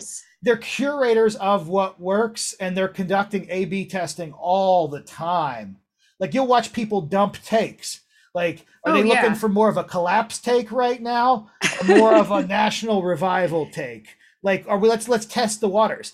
And I've written a lot about the takes. I've written other people's takes. Like, with a period when I wasn't making a lot of money, I would write many things that were, strange. Like, I would write, linking copy for romance novels for a company that would just get them to the finish line. I would write other people's takes. And so, like, a take often is just literally a hot take. To me, is it's not just it's taking from someone else. You are taking, a take is a take. You're taking that idea from somewhere else and putting your stamp on it, because nothing's new under the sun. That's so when I talk about hot takes, I think about actual taking. You're taking these ideas in and putting them back out there. You're heating them up, if you will. You're heating it, putting it back up. And it's just so damn interesting, right? Like, from that, people have always said, like, do you have any kind of goal or end goal? It's just to watch this, That's why I'm glad you wanted to talk about, like, it's just to watch this stuff and to see how it goes off and how it happens, because behind all of it, like, most of it, you can't take it seriously, right? Any more than you could if you worked in TV, or or you worked in theater, or you worked in something. You can't look at those things anymore as anything but product production, right? Like, I know how consulting white papers are written. I know how that sausage gets made behind the scenes. I know what will get just outsourced to me. And it'll be like, like the IO psychologist will go, well, you just wing it, Yeah. Wing it. This is our DEIB message. Okay. Or like at my previous company, sustainability, wing it. We're the largest facilities management company in the world. Just go with it. Just get a couple of these words in there from our company, style guide. It's hard not to become bitter if you go into it in good faith. I mean, with anything, right? But you shouldn't become bitter. You should become wise. Like, I'm not bitter. You should become like, I understand how this is, so I can go shop in the supermarket. And yes, I'm still going to buy the ice cream sandwich or something, but I know what I'm buying. Like, I know it's a piece of shit. You know what I mean? Like, I'm still going to eat it. Because that's kind of freeing in a way. Like, if you're buying this thing and you think it's great, or you're just buying it and eating it, in both cases you're kind of being taken yourself. But if you are like buying it and you know what it is and you know why you're eating it and you still eat it and you enjoy it, you can actually enjoy it more. My watching of pro wrestling, on the one hand I hate pro wrestling. But on the other, I love watching pro wrestling because I know everything.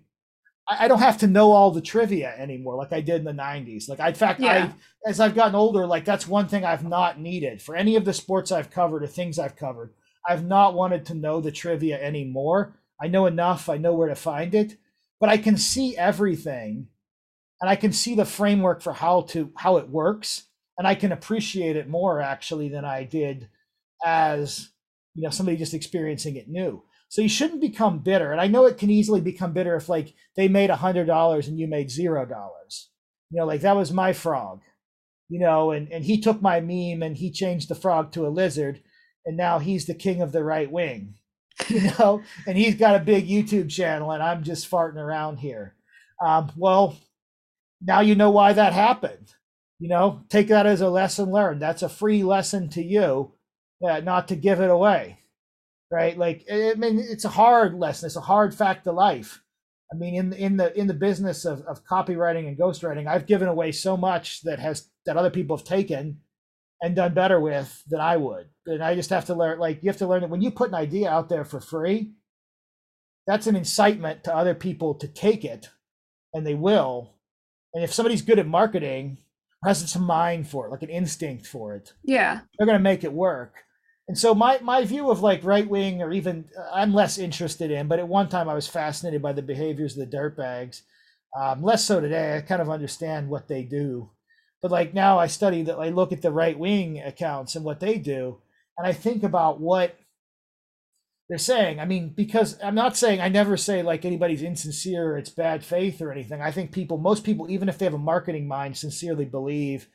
Most of the time, since they're not at this level where they're not at this level of abstraction. It's too much actually, you have to be able to sell the product. You have to believe in it to a certain extent. Right.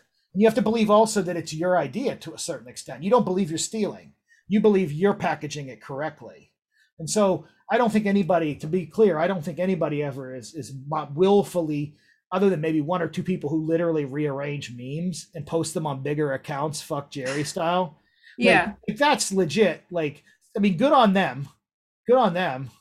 But here, you know, if an account gets big or makes it and uses fitness as part of what it's doing, you can almost, like, you could do a genealogy of each one as to where they got this info. And I'll talk to some of them sometimes. And they'll be like, oh, I got it from, you know, at Bowshead 22 on this forum in this year. And do you know who that is? He was big. And I'm like, no, I have no idea who that is. So how do you know about it? I mean, I've just been in the world of fitness for 25 years. It's not new, right? It's like asking, you know, like, oh, you know, you heard about this Fellini movie. How did you hear about that? You hear about it from at Boa Constrictor 100. No, I heard about it from Roger Ebert on a TV show when I was 12, and he was talking about it. You know what I mean? Like, it's like, like in the forum user mind, and that's an important point. And that's actually an Anthony Roberts point that I'm stealing from him. But like in the forum user mind, you come to believe that no information could exist but for having been introduced on the forum that you were in. Like, oh, that's an old man trouble. That's an old man trouble post, right? No, it's a book from 1950. I mean, that is something that has carried over to Twitter. Isn't that wild? Twitter has really done a version of that where it's like, oh yeah, Mulbuggery 58 is the one that explained this principle. No, he used screenshots of a real book that he either read or skimmed.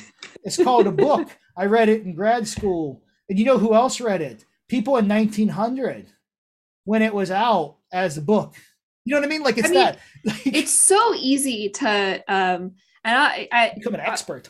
it's I'll let you go soon, but it's so easy to like read a book, repackage it, and then just be like, this is my original take. Like, there's so many times I've said to people, like, it's a true take. You're taking. Yeah. It's a take.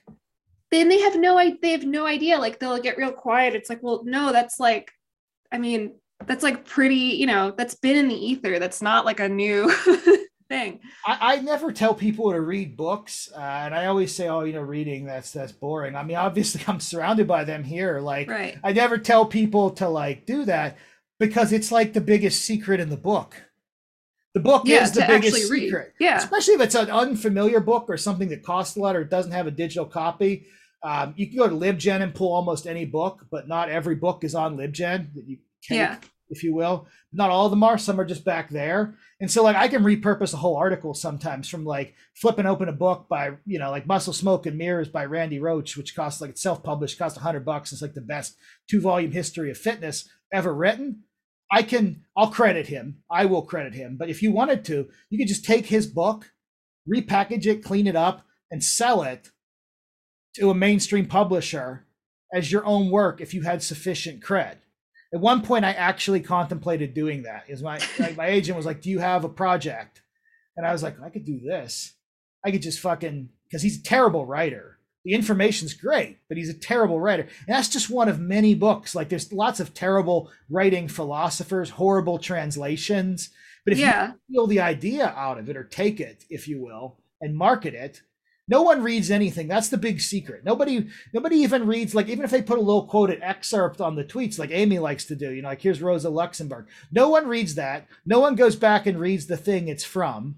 And then, so you are as covered as can be. I often joke that I'm more anonymous than the anons because I'm writing all the articles you see on the website under my own name, and no one will ever know. You know what I mean? Like, if I don't, unless I tell them, like we talk about on the show, no one will ever know. My advisor used to say in grad school, if you want to ensure that no one ever sees your thoughts, publish them.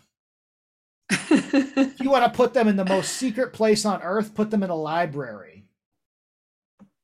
And although there's one caveat to this, and I've been accused of I don't do this, but I've been accused of doing this.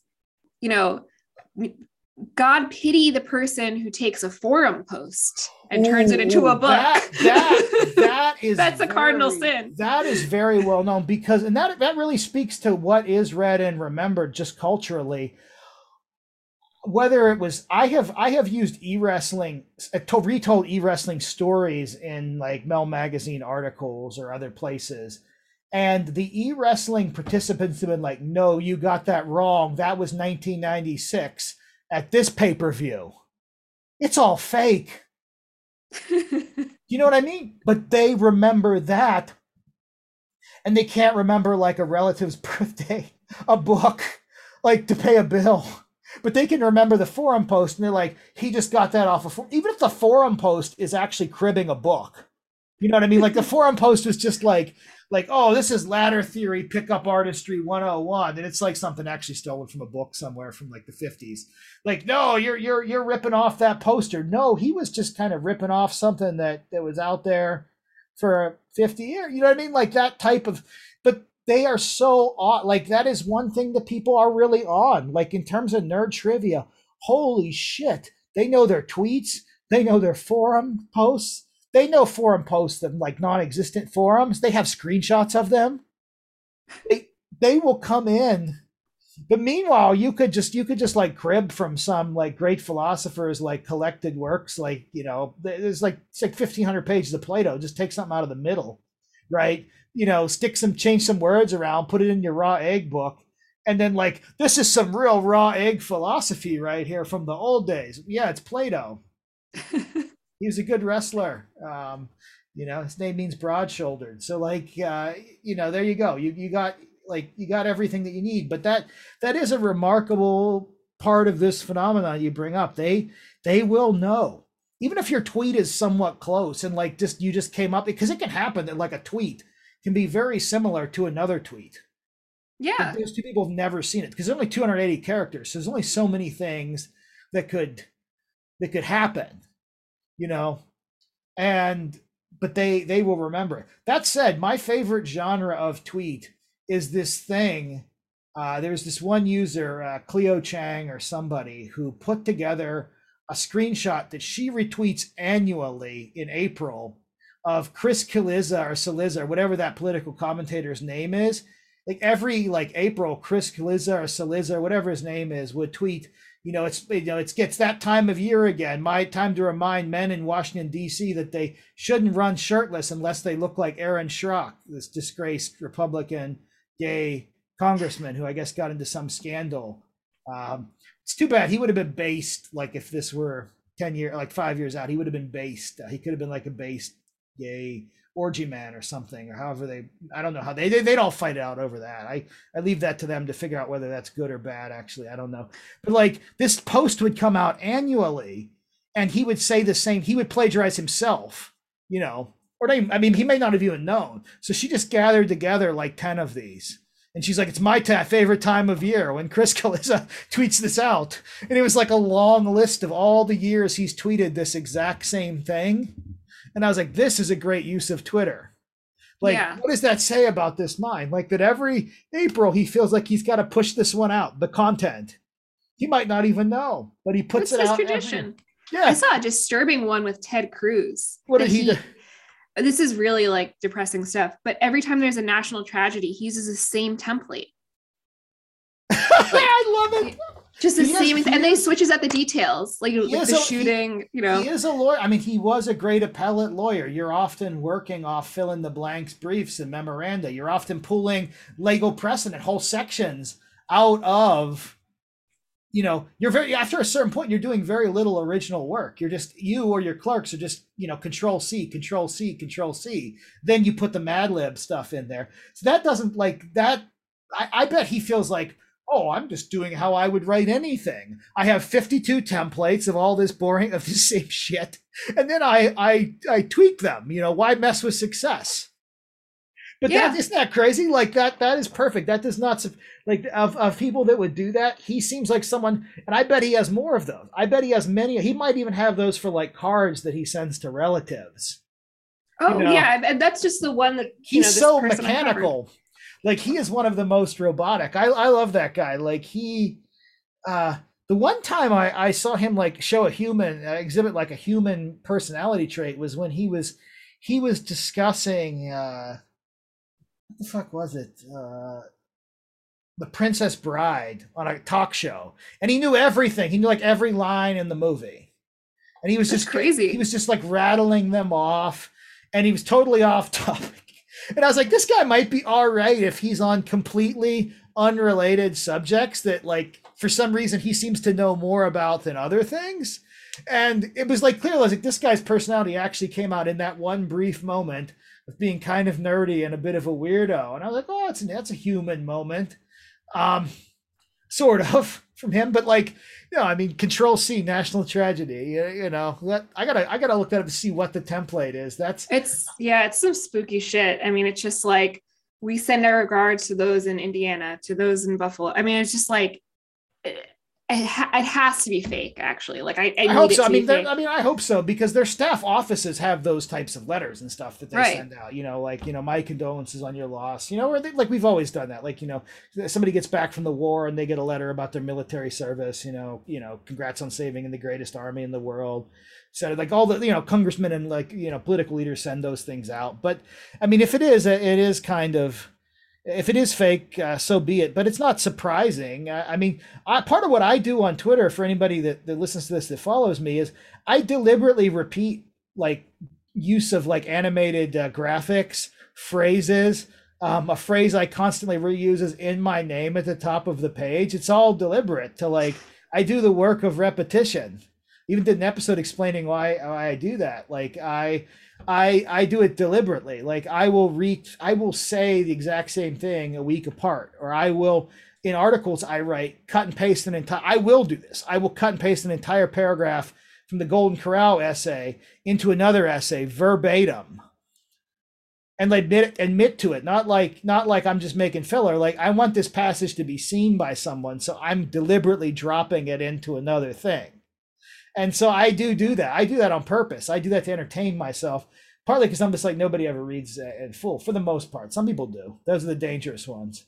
And then. Oh God, the people who, I'll have this be the closing note. I hate when people start asking for like, I don't know, not citations, but like justifications for everything. Like they notice every little thing you do. And it's like, you can't be doing this to me. Like I'm not a cult figure. Like you please give me like 5 years to establish an audience before you're on my ass like this. Oh yeah. That's another class. They're like, oh yeah, where'd you see that? Or what's that from? Who's that? Where's this? That's a whole thing, you know. But when people are like, you wrote an essay that like you didn't like Fellini like 2 years ago, and like now you're saying for Unheard that you love him, I'm like, please, just like I'm making $50 off of this. Stop asking questions. Oh yeah. That's absolutely right. Like if they're looking for consistency and hot take, and they are sometimes. Like those are the dangerous ones. Like they'll go back and look, and they'll say. I mean, with some of my stuff, they'll say, well, why did you write this for this magazine and not that for that magazine? What I'll literally say, and I'll just tell the truth, like that magazine had a left-leaning preference. This one has a right-leaning preference. That one paid me $400. This one pays me $250. The message fits whatever the medium is. I'm not saying anything different, but there is a, you know. Yeah, it gets edited. Like it's going to get edited. Sometimes I resist edits. Like there was an last article I wrote for the Atlantic in 2019. They really wanted me to specify my race in an article about bodybuilding, my race. Like I'm just the writer, and my sexual preference or orientation or whatever the correct term is now. Like like to specify this. And I just, instead of fighting it, I just let the draft sit for a while, didn't respond to it. And then it ran anyway. That's a good trick. Yeah, I was like, I don't know what to do. Like, I just wanted to pretend, like I do this sometimes at work too, where if something like I don't want to do has happened, but I need to go away, I'll just ignore it for a while. And then like, if it's not essential, they'll run the thing anyway. And yeah, so be it. But like, that was one where I was like, I can't have this in the story because I don't know that it makes any sense to have it in here. It's about bodies. Mine included, but nothing about sex, sexuality, or race. Just in here. Like I don't want to pull the reader out on this one. Yeah. Like if it were a story about like my race, then I would specify that. If that was necessary, I would specify it. or what I, what I like sexually. I guess if I wrote such an essay, I wouldn't, but like if I did, I'd specify that. And but yeah, people are looking for those types of inconsistencies. They're like, well, you condemned the alt-right and this year, and you condemned the dirtbag left and this year. Yeah, I didn't like either one of them. Like, I mean, I wouldn't say condemns the wrong word. Like, I just sort of discussed, unfavorable aspects of both because I'm fascinated by them. I also, like my alt-right pieces, if people go back and read them, just like the bodybuilding pieces Ben Braddock picked up, I don't condemn anyone in the bodybuilding piece for anything, nor do I assign any politics to them. And I don't really do that in any of my alt-right reporting, except for the one time a buddy of mine and I went to meet these two supposed alt-right kids off Facebook who were just out and out like pathetic racists, but who were unrelated from the larger, who've been doing forum raids. Like they had been raiding, like they carried on a gay relationship. Well, this is why I went. They carried on a gay relationship with some kind of like fucking Elizabeth Warren forum or group page on Facebook to get access to the site and then like delete it or shut it down or something like that. And that entailed sending nudes, their own, as they explained to me, but from both of them to like as one person to the guy. And so I wanted to tell this story. And so I went and met them and sat down with them, and they were just fucking worst. And that was the only time I ever took an angle where I was, other than when I wrote about a man who was a yacht influencer for a living, met him on a yacht. And he was very upset that I wrote that he talked about how awful his job was, but he did. So it's still up. But these people I met, and it was like the most boring and miserable experience of my life of just like nothing there, other than this weird story about how intricate their seduction was of a random, this is not a Twitter figure, it's a random Facebook moderator. And I was like, wow, okay. So that was one where I was like, let's stop. This was 2016, around the time of the Republican National Conventions. The last story I ever wrote on them and the last time I ever mentioned them. I said, let's stop writing about them if you're going to go down this path and find these ones, because it's not going to work. And then, a year later, there's Charlottesville, and you get like the worst face of that. Like you get that grouping, you get like that, like that's not what I was trying to cover. Right. I felt like what I covered in 2015 was interesting. And like interesting to readers to know this existed as some kind of subculture, and it had these, had these qualities, good or bad, you make up your mind. But by the time it got to that point in 2016 that I met these two kids, like 18, 19-year-olds,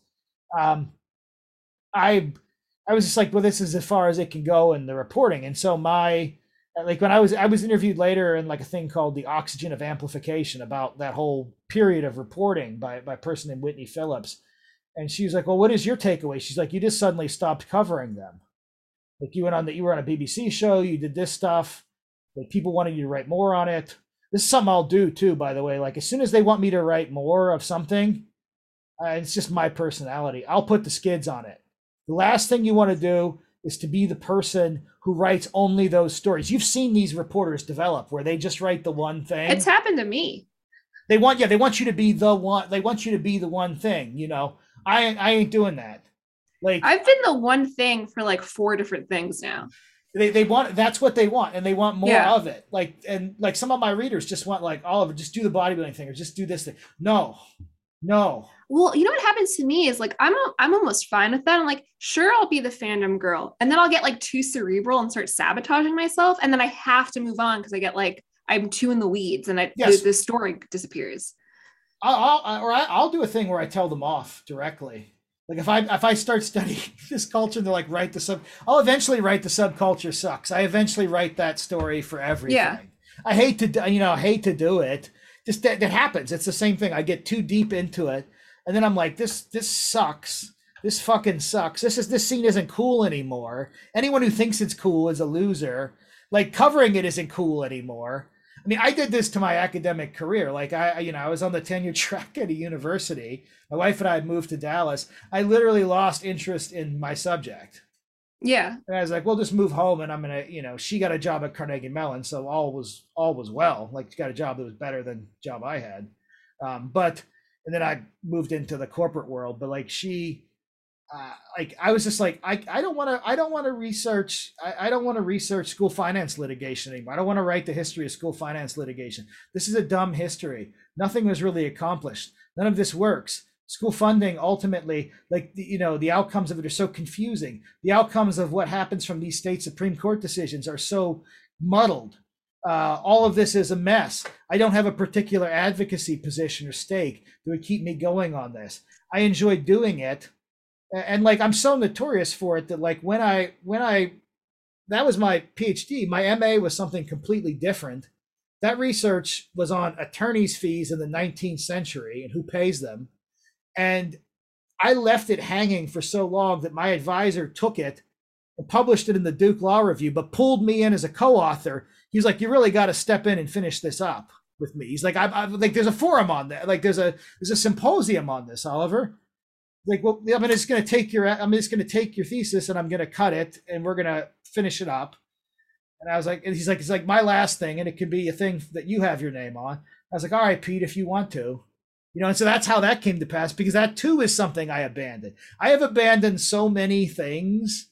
I hate to, like, I feel bad about it, but I keep going anyway. And like, you're right to sabotage yourself, because you're better off having many things in the long run than doing, like, people will say, oh, not many things, but well, but you don't end up doing one thing well if you just do one thing. You end up getting pulled into, you become like a caricature. You either get too deep to say anything meaningful, or you're like part of the fandom of the thing. Right. Like if you actually succeed and you're not just grifting, then you become too niche over time. Yeah. And if you actually succeed and you're not, I don't even like using the word grifting, because, like, you've succeeded. If you actually succeed, you're going to have to be the version of yourself that succeeded forever. Yeah.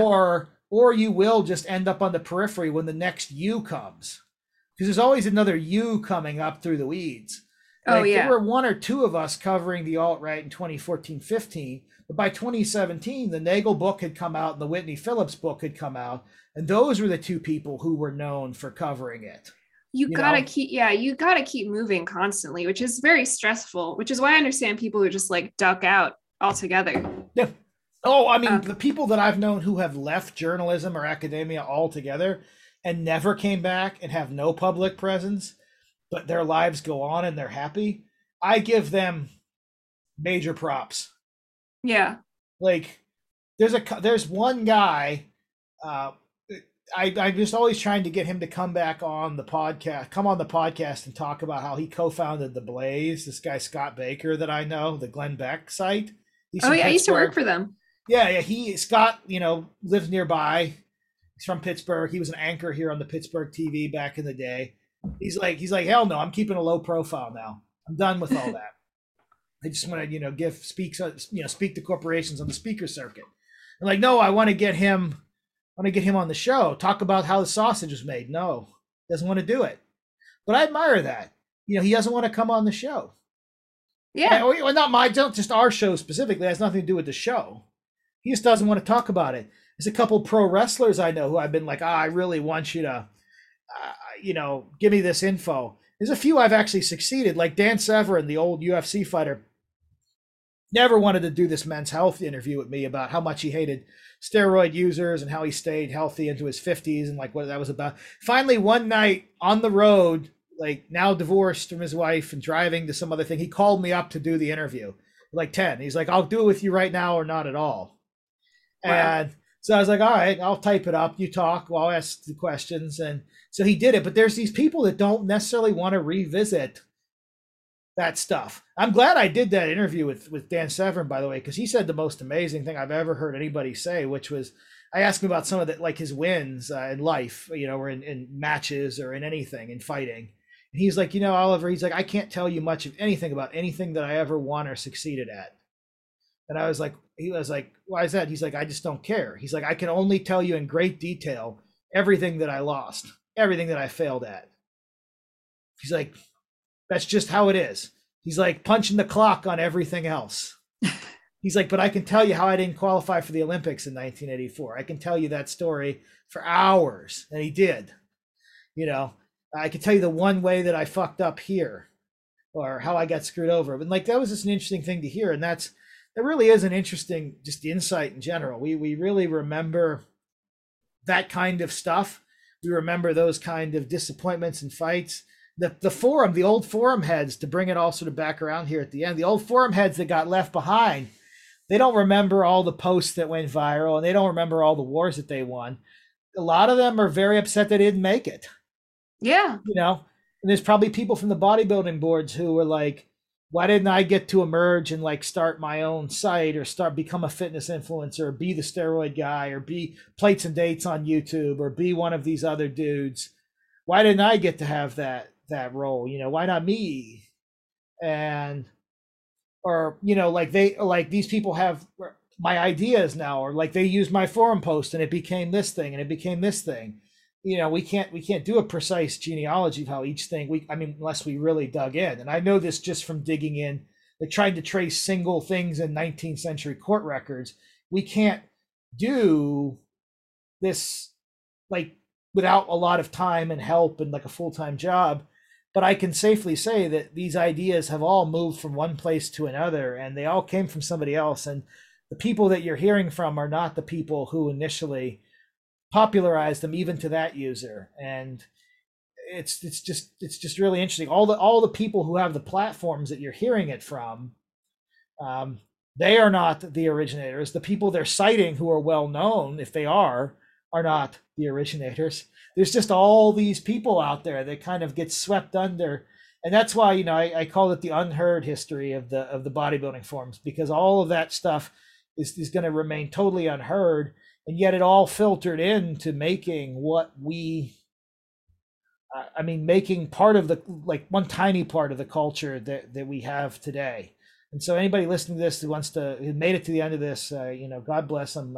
But that's the whole story. That's the fruit of like my thinking about, and I think probably yours too, my thinking about social media in this sense, and like my thinking about forums and my thinking about any of this online social stuff, right? Like I think it's just damn interesting, you know. And we definitely need to talk about that other. We had to have another one to talk about to talk further, because definitely there's so much to say. I mean, I'm kind of regretting not asking you if there's any like pickup artist bodybuilding forum overlap and what it was. Yeah, I mean there's pickup forum.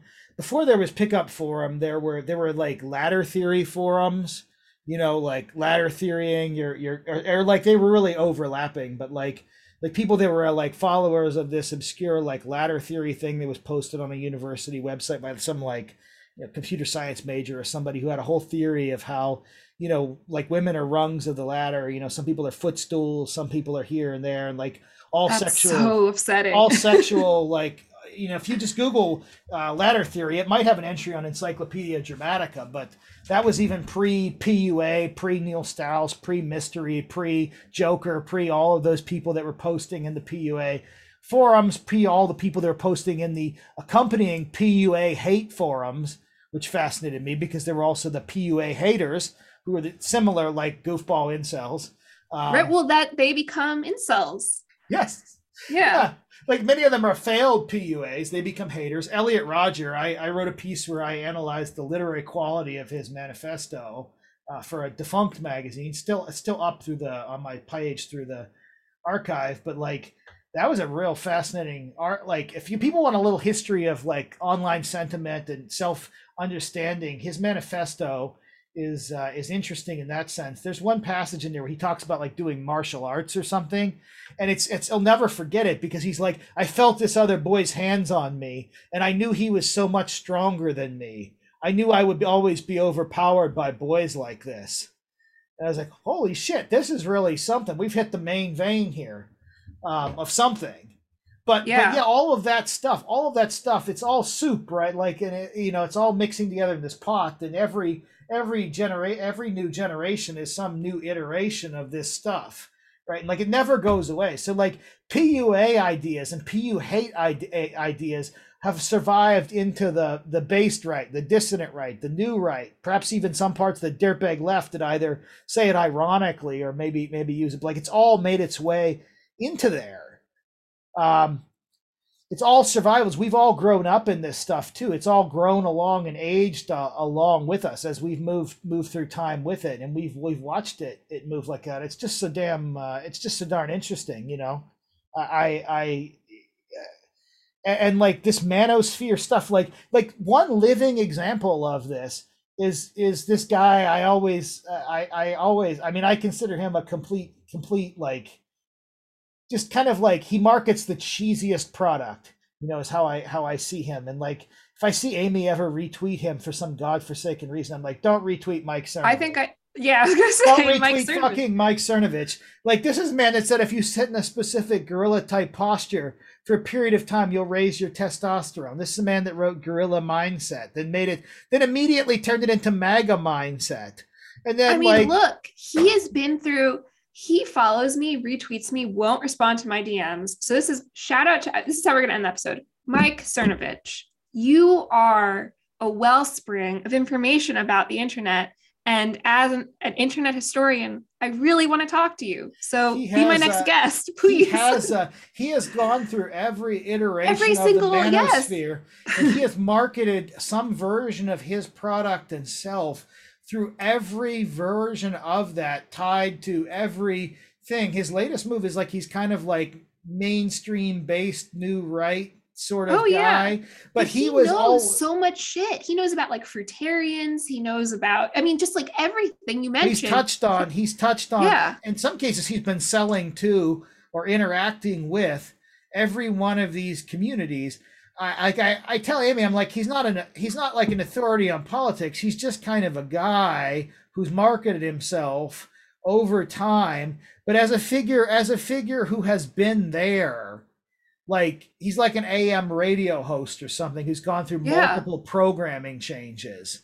Like, he might have been a disc jockey at one time, and then like he was doing Space Aliens, and then you know, the show shifted to like conservative talk in the age of Rush Limbaugh, and then it shifted to something else in the age of Glenn Beck, and then it shifted. You know what I mean? Like, he's shifted with every wind. You know, that he's kept growing. But like, he's one of the ones where like, he's grown and he has a big thing, but I couldn't tell you how the hell he makes money off it. In like the way I'm like, I work a job and I get it paid. You know what I mean? Like, I have no idea. Not, right? Well, you never know. You have 1 million. Some of these people have like 1 million followers and make nothing. Or some people have 1 million followers and want you to think they make a lot, but they make nothing. And some people might have no followers and they're like running a big business or company or something, you know, like you don't know. Like, I know anons who are like random anons who are like neurologists and shit like that. Yeah. And I've gotten to know them like behind the docs, and like, they're totally normal. But then, you know, they have a based presence online or like some kind of post-left presence online or something. But in real life, they're actually running a thing or doing a thing. So there's no, like, it's all image manipulation. Again, to go back to another point, like, you have no idea if these people have been successful. You just know they've been around. They've never logged off. They've never, they've kept moving, you know, like a snake, you know, it's got to keep moving or it dies, you know, so they've kept up with every change. So yeah, if you get him on the show, if he would consent to being treated like, you know, like a subject, like an interesting, like, lab subject or something, that would be you'd get the real history from the pickup artistry and mindset to today and to before, because he was clearly, you know, in the forums and stuff before that. Like, he was in whatever preceded that. So he has moved through all of it. Every bit. It's so crazy because I never released it and I never will. Okay, this is the real last thing I'm going to say. I interviewed James Damore, the Google memo guy, in 2017 for a podcast. I never released. For 25 minutes of that podcast, we both talk about how fascinated we are by Mike Cernovich. And I had like memory hold. I've been wanting to talk to this guy for a long ass time. It's I mean, I'm not fascinated by his actual work product. I'm fascinated by his movement through subcultures. Like, his work product holds no appeal for me. It might for some, I mean, for his audience or whatever, but it holds no appeal for me. He is merely a figure who has persisted. He would be the equivalent of like, like Minister Talleyrand serving in like, the pre-French Revolution government, and then the post-French Revolution government, then working for Napoleon, and then working for the stuff after Napoleon, like, or Henry Kissinger, just always there. Yeah. He's like in that level of, I'm not interested in what any of them have done, but I'm interested in how they've been there. They've been there for it. What has he seen? He's been here for it. He's done the work and he's been here for it on the evolution of that. He's probably been in 100 DMs and group DMs. He's heard everything. He probably knows everybody. It's impressive. Yeah, within that milieu. Yeah, and they should, I'm sure they all hate one another. That's another thing. Well, we should do a thing on group chats, because that's an important thing. They all hate, like, the more close, and like my friend Luke Burgess always points this out, like, the closer you are to someone, the more the mimetic rivalry heats up. You hate them. Yeah. Like, you hate people because they're like you. You don't hate people because they're different. The more like you someone is, the more intense the rivalry gets. And so the group chats often have, and the like behind the scenes, just like in the old mIRCin stuff I mentioned at the beginning, the stuff that's fighting at the beginning is so much more intense than like the more. I have no fights with like David Cleon or somebody like that. He follows me on Twitter. I mean, he and Amy apparently hate one another, but he has no idea. I mean, he knows of me as a media writer that he met at Motherboard at some point back in the day, briefly. But we have no conflict. We have nothing in common. I have no red meat to throw to somebody, like to anyone like that. Anyone in that boat. I have no red meat to throw to them. I have no conflict I could have with them. But to someone who potentially, and I really don't have a niche that anybody else sort of occupies. But to someone, but if you're Mike Cernovich and you're like the rising version of Mike Cernovich, well, there's your enemy. Yeah. It's not the right wing. It's not the left wing. It's not the normie Republicans. It's the guy who's doing exactly what you do 2 years ago, who's soon going to overtake you. That's your foe. So that's what I want to. I do have some people who have talked to me about that. Like, they're like, yeah, he's catching up with me. I checked the Patreon numbers. He's catching up with me. Oh man, I mean, you can't even let yourself do that. I've become so good at like figuring out what growth rate means someone's gonna explode. I mean, it becomes like software in your brain. You can see it. There have been so many people that, like, I love it. Like, there's so many people that they can almost predict. Like, they'll talk to you at this level, they'll ask for your help at this level. When they hit this level, you'll never hear from them again. And it really is a software type process. Like, they're like a sim in The Sims, and they're just going to move like that sim will. Like, and you can just see, like, that account, you can keep an eye on it. Like, that account is saying things in just such a way. They're just edgy enough to be exactly what that market niche needs. So they're going to explode to the top of that market. And then they evolve, and they're like Pokemon, and sort of once you figure out sort of what's the next level, then and then you could start, it's crazy how easy it is to predict. Yeah. And I mean, they're fascinating, and like the growth of those accounts is fascinating. There's nothing more interesting than having DMs. I mean, when Twitter's deleted, they'll all go away, but having like a graveyard of DMs from all these people who have, and like the whole time I've been on there, like accounts that have shrunk, gone, when they get deleted, that when they get suspended or deleted, the messages go away. But like, there's like all this refuse. Like it's like all of this stuff, and you're like, well, they grew and they did this, and like, I'm just like, what is a growth mindset on Twitter? What is that even? I know they have it.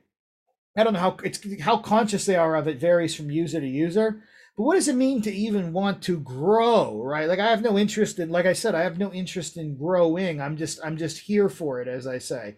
Like, so I'm like, what does it mean to, because I don't want what would come with the same reason I refuse to be in the Abercrombie documentary. There's like a level where I don't want to be at, because I have a day job. So I can't be at the level, I can't, like, I have a very good day job, and I can't be at the level that would let me, like, and I can't say, not that I want to say, like, that's the other thing. Like, there's things you would have to say to like explode in one direction or another. I wouldn't want to say any of them. So like I wouldn't want to say what like how to evolve as a Pokemon. Like you've got to start saying some things, but not all the time. But you got to start saying some things as part of that community, or like going light on some people or some things, or start like retweeting or sharing some people within that community you don't want to reshare or retweet. And so I don't want any of that, and I will always avoid all of that. But the consequences, you don't grow. But like I don't want it. Like if that's the price of growth, I don't want it. But I'm always interested in like how far will they go, and what are you growing for? Like as my brother would say, you could just work for a living. I mean, I think people want influence, right? Like that's what they say. What even at the end of the day, what even is it? You know what I mean? It's this is the real ending is here. What it really is all about, I swear to God, is invitations to group chats, which get you invited to high status parties. And that is it. Yeah. And if you don't want any of that, you can avoid all of it. Yeah. Like, if you don't live in one of the areas where these go down, you can just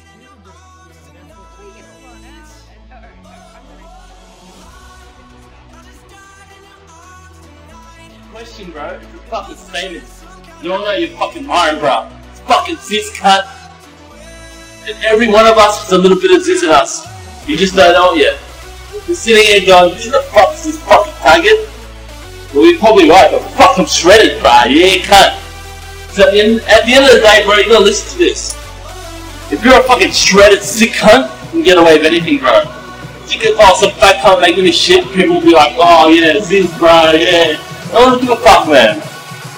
In life, if you want to be noticed, you're going to be a fucking ripped cunt, you're going to be a shredded cunt, you're going to go to the gym, you're going to be a sick cunt, you're going to fuck bitches, you're going to not give a fuck. So that's what we do, bro. That's what the cis cunts do. That's what the revolution is, bro. None of these fucking sad cunts. We're all going to fucking make it, bro. That's it.